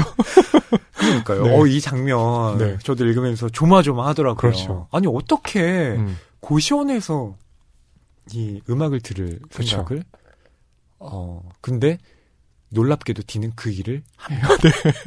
근데 이제 보통 여기에 있는 사람들은 아마 어떤 사연들도 있을 거고 그 사연이 좋은 건 아닐 거란 말이에요. 근데 제가 봤을 때 이 소리가 울렸을 때 막 어떤 상징적으로 흔드는 느낌을 줬고 그 흔드는 거에서 사람이 반응을 한단 말이죠. 근데 여기서는 그 반응을 어떻게든 끄집어내는 게 중요하잖아요. 그래서 저도 이 부분의 묘사들이 굉장히 좀 조마조마하지만 그럼에도 불구하고 필요한 어떤 묘사였구나라는 게 느껴지더라고요. 네, 그 장면을 여러분께 좀 읽어드릴게요.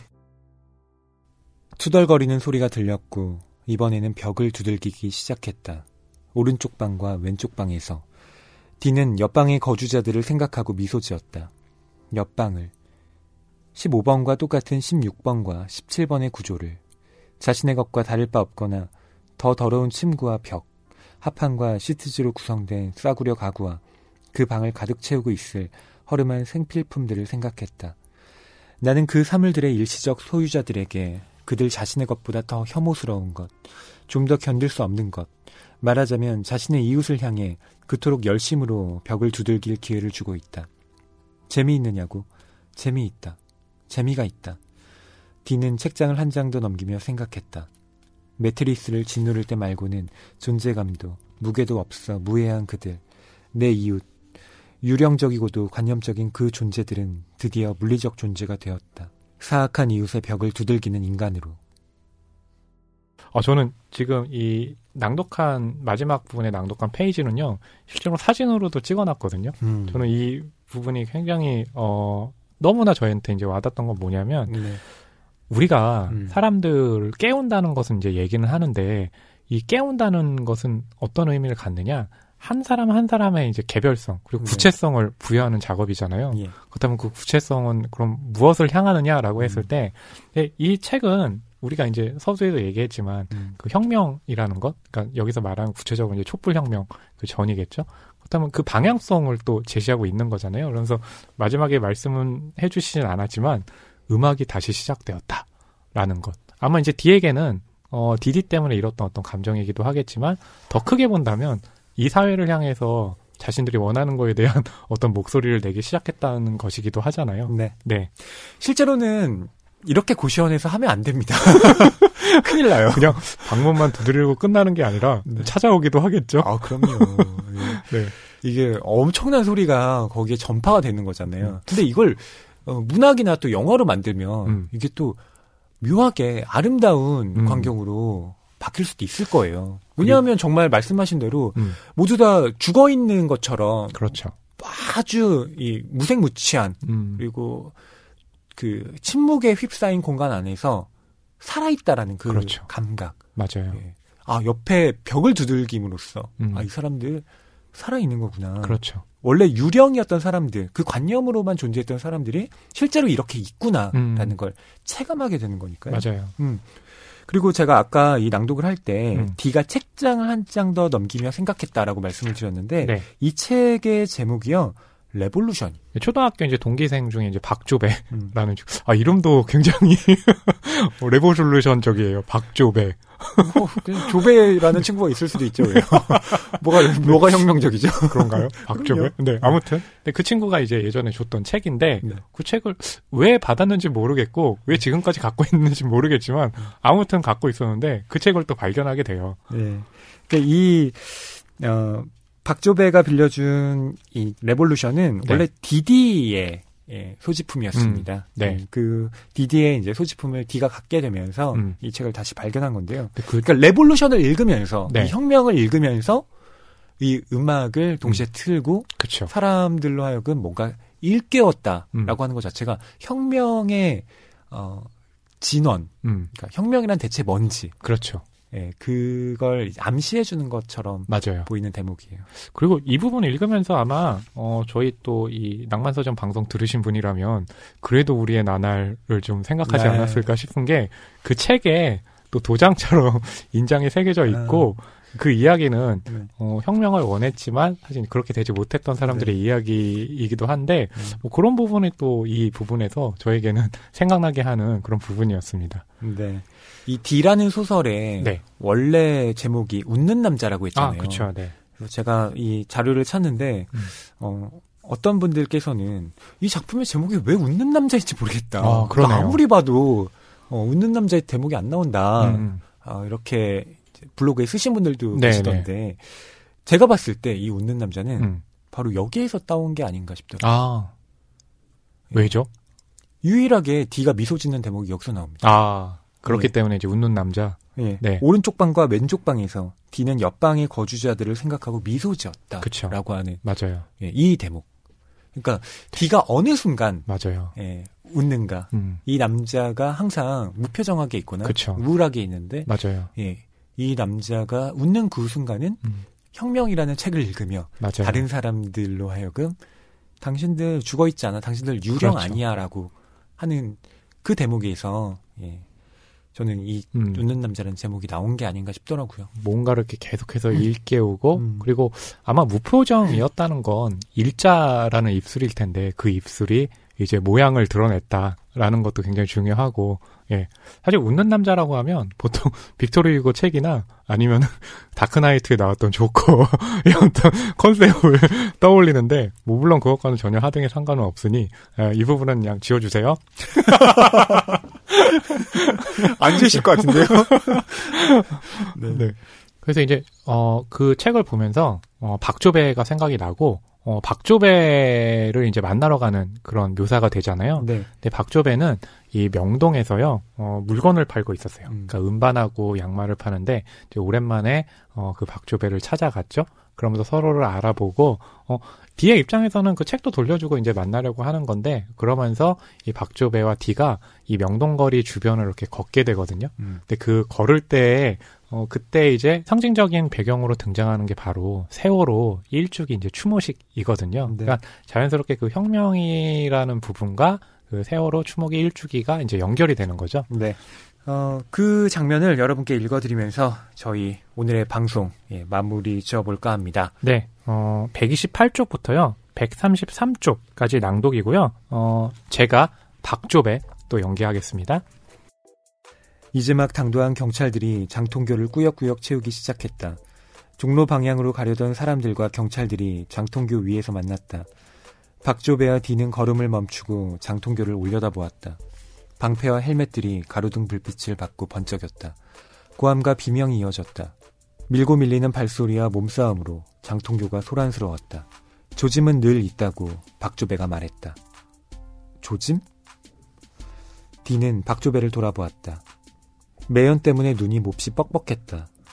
유사시라는 말은 비상한 일이 벌어지는 때라는 뜻인데 비상한 일은 늘 일상에서 조짐을 보이게 마련이라고 박조배는 말했다. 갑자기라는 건 실은 그다지 갑자기는 아니라는 이야기였다. 불시에라는 것이 내 생각에 우리가 모르는 척을 하고 있었다는 것을 의미할 뿐이다. 우리 일상을 말이다. 일상에 조짐이 다 있잖아. 전쟁을 봐라. 맥락 없는 전쟁이 없고 방사능도 마찬가지. 원전이라는 조짐이 있으니까 유출도 있는 거잖아. 지금도 그렇다. 내게는 언제나 지금이 그래. 지금은 꼭 전간기 같다. 1차 대전과 2차 대전 두 개의 거대 전쟁 사이엔 조짐이 아주 충만했지. 그런 조짐을 느껴. 세계가 곧 한 번 더 망할 것이라는 예감이 있는데 그게 굉장히 확실하다. 또 망할 것 같고 이번이 되게 결정적일 것 같다는 그런 예감이 있어. 너 전간기 예술가들의 작업을 봐라. 특히 음악하는 사람들. 클래식, 재즈 할 것 없이 종말을 앞둔 사람들처럼 노래하고 연주를 해. 그들은 확실히 뭔가를 느낀 거라고 나는 생각한다. 말하자면 내가 지금 느끼는 것. 대기 속에서 다가오는 재앙을.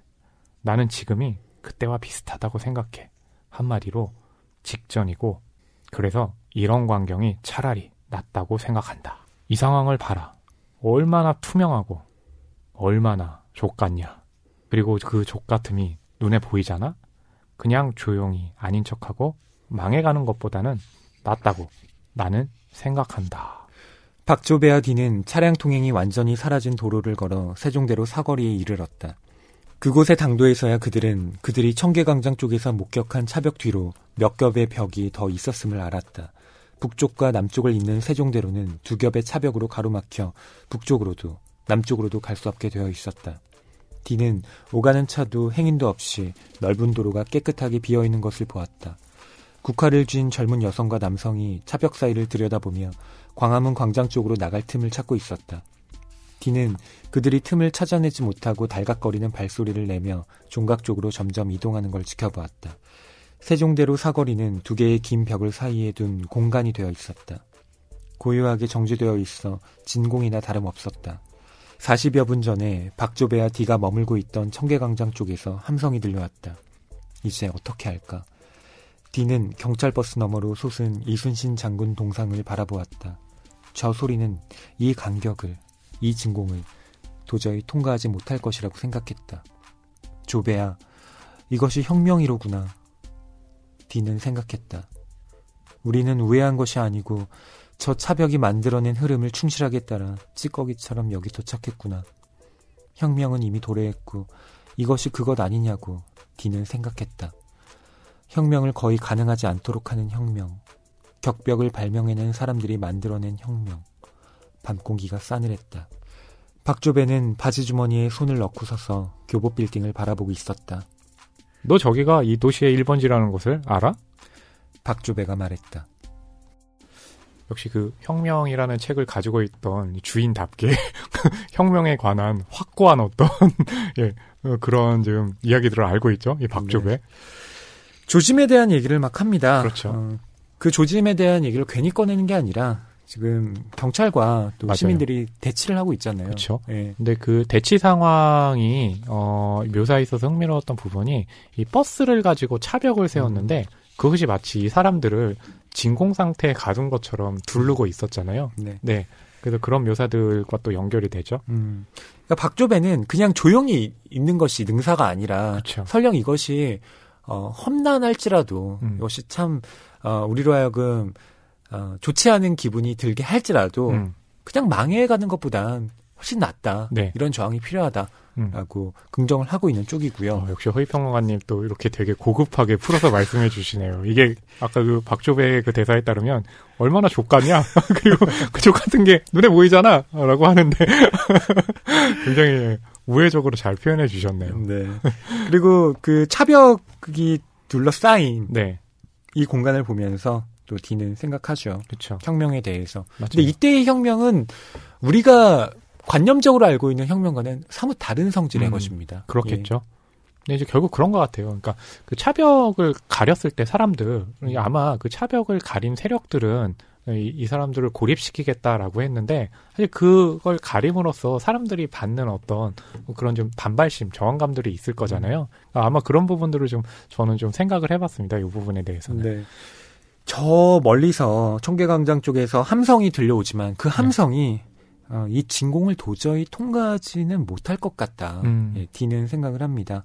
그리고 이때의 혁명이라고 하는 건 차벽이 만들어낸 흐름, 그렇죠. 충실한 것에 불과하다. 맞아요. 하지만 D는 이 생각이 틀렸다는 걸 알게 됩니다. 예, 나중에 바뀌게 돼요. 그렇죠.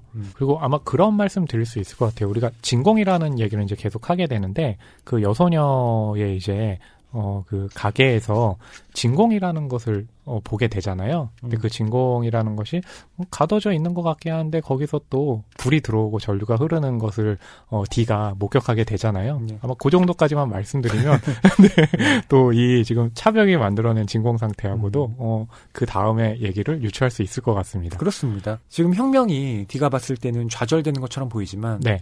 그 강고한 억압 속에서도 또 계속 흐름은 이어지고 있는 거잖아요. 그쵸. 예, 그것이 이제 이 소설의 마지막 부분에 네. 또 등장을 하게 되는데요. 네.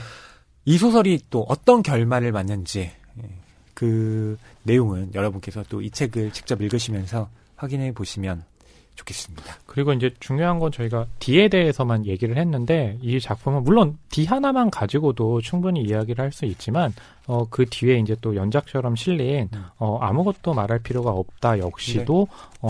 어떻게 보면 그거 같아요. 그러니까 혁명의 전후 상황을 이 D와 그리고 아무것도 말할 필요가 없다가 이렇게 나눠서 설명해주고 네. 있다는 생각이 들거든요. 혁명이 도저히 일어날 것 같지 않은 혁명 전의 상황과 그렇죠. 그 불가능할 것 같은 일이 도래한 이유. 맞아요. 과연 그 혁명은 우리에게 어떤 결과를 낳았나. 맞아요. 그리고 그 혁명에서 소외되고 배제된 사람들은 누구였나. 이런 그렇죠. 생각들을 또 맞아요. 뒤에 작품은 하게 만듭니다. 그러니까 결국에는 거기에 대한 전후 상황을 입체적으로 살피기 때문에 정말로 내가 갖지 못했던 생각들도 읽을 수 있고 더욱더 혁명에 대해서 생각해보게 하는 그런 좀 생각의 툴이라는 단어 역시도 중요하죠. 네. 네. 그 생각의 툴을 또 제공한다는 것도 중요하다는 말씀 드립니다. 네. 자, 허나운 평론가님, 디디의 네. 우산 어떤 한 줄 평 준비하셨습니까? 허위 평론가님이 일단 준비한 대본에 문장을 그렇게 적어주셔서 네. 문장을 찾아야지 하다가 불시에 당한 느낌이 있었는데 사실 문장보다는 저는 네. 어떻게 했냐면 평이 궁금해요. 네, 네. 온도와 목소리가 삶의 방향을 결정한다. 예, 라고 이제 저는 그렇게 정해보았습니다. 온도와 목소리요? 네. 이때 온도는 뭘 의미하나요? 아마 이제 죽어있던 그런 이 사람의 온도, 차가움에서 뜨거움으로 발화하게 만드는 어떤 상황들이 있을 거잖아요. 그 발화함으로써 나오는 목소리 그리고 그 목소리를 통해서 우리가 요구하는 바 그것이 과연 무엇일까? 그것이 우리의 삶의 방향을 결정하는 것이 아닐까라고 이제 저는 생각을 했는데 이렇게 또 설명까지 곁들이니까 굉장히 멋있네요. 그 말만 안 하셨으면 더 멋있었을 텐데. 네, 근데 저는 태생적으로 그 멋있음을 제가 결국에는 털어버리네요. 근데 허위평론가님이 고른 문장을 보니까 네. 정말 이게 그 책 속에 있는 문장이긴 하지만 결국엔 그 책 속의 문장을 보고 허위평론가님이 또 생각하신 바이기도 하잖아요. 네. 들어보죠. 네. 저는 한 줄 평이 아니라 네. 제가 고른 문장을 들고 왔는데요. 144쪽에 있습니다. 사람들은 무엇에 저항하고 있나? 하찮음에. 이 문장을 골랐습니다. 저는 이 문장이 디디의 우산을 집약한다고 생각을 했는데 그쵸. 이 하찮음에 대한 얘기는 실은 황정은 작가의 전작에서도 계속 반복하고 있는 테마이기도 합니다. 네. 우리는 하찮을 수밖에 없어. 그런데 하찮다고 해서 그게 정말로 하찮은 건가? 그렇죠. 네. 그건 아니죠. 그렇죠. 맞아요. 하찮다고 느껴지는 것 안에 그 가치, 그리고 그것을 보는 눈이야말로 지금 우리에게도 필요한 것이라는 걸 황정은 작가의 작품을 읽으면 그쵸. 우리가 깨닫게 되는 건데요. 사람들은 바로 그 하찮음으로 저항을 하고 있다. 라는 생각이 이 작품 읽으면서 들더라고요. 네네. 이른바 권력을 가진 사람들이 보기엔 저 하찮은 것들이 또 하찮은 짓을 벌이는구나 라고 생각하겠지만 네. 그게 결코 아니라는 거죠. 뭐 그런 점에서 사실은 우리 일상은 뭐 계속 같은 형태를 가지고 있을지도 모르지만 그 일상이라는 것을 유지하기 위한 힘들은 정말 그 하찮음에서 나오는 것이잖아요.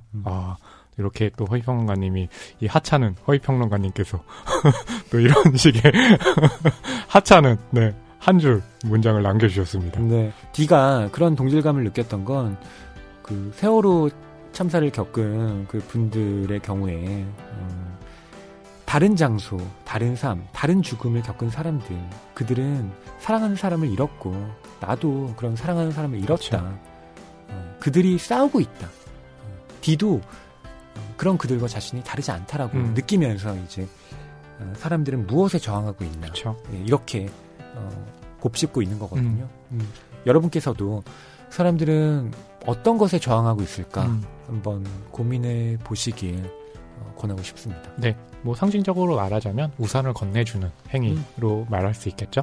자, 낭만서전 184회는 황정은 작가의 디디의 우산, 그 중에서 D를 다뤄봤습니다. 네, 디디의 우산에 이제 D를 다루기 전에 아무래도 이제 내용이 또 혁명하고 연결되어 있기 때문에 이제 허위평론가님하고도 그 부분을 얘기하면서 우리가 또 조심스럽게 접근하고 좀 더 깊이 있게 이제 접근해야 된다라는 얘기를 사전에 나누기도 했는데요.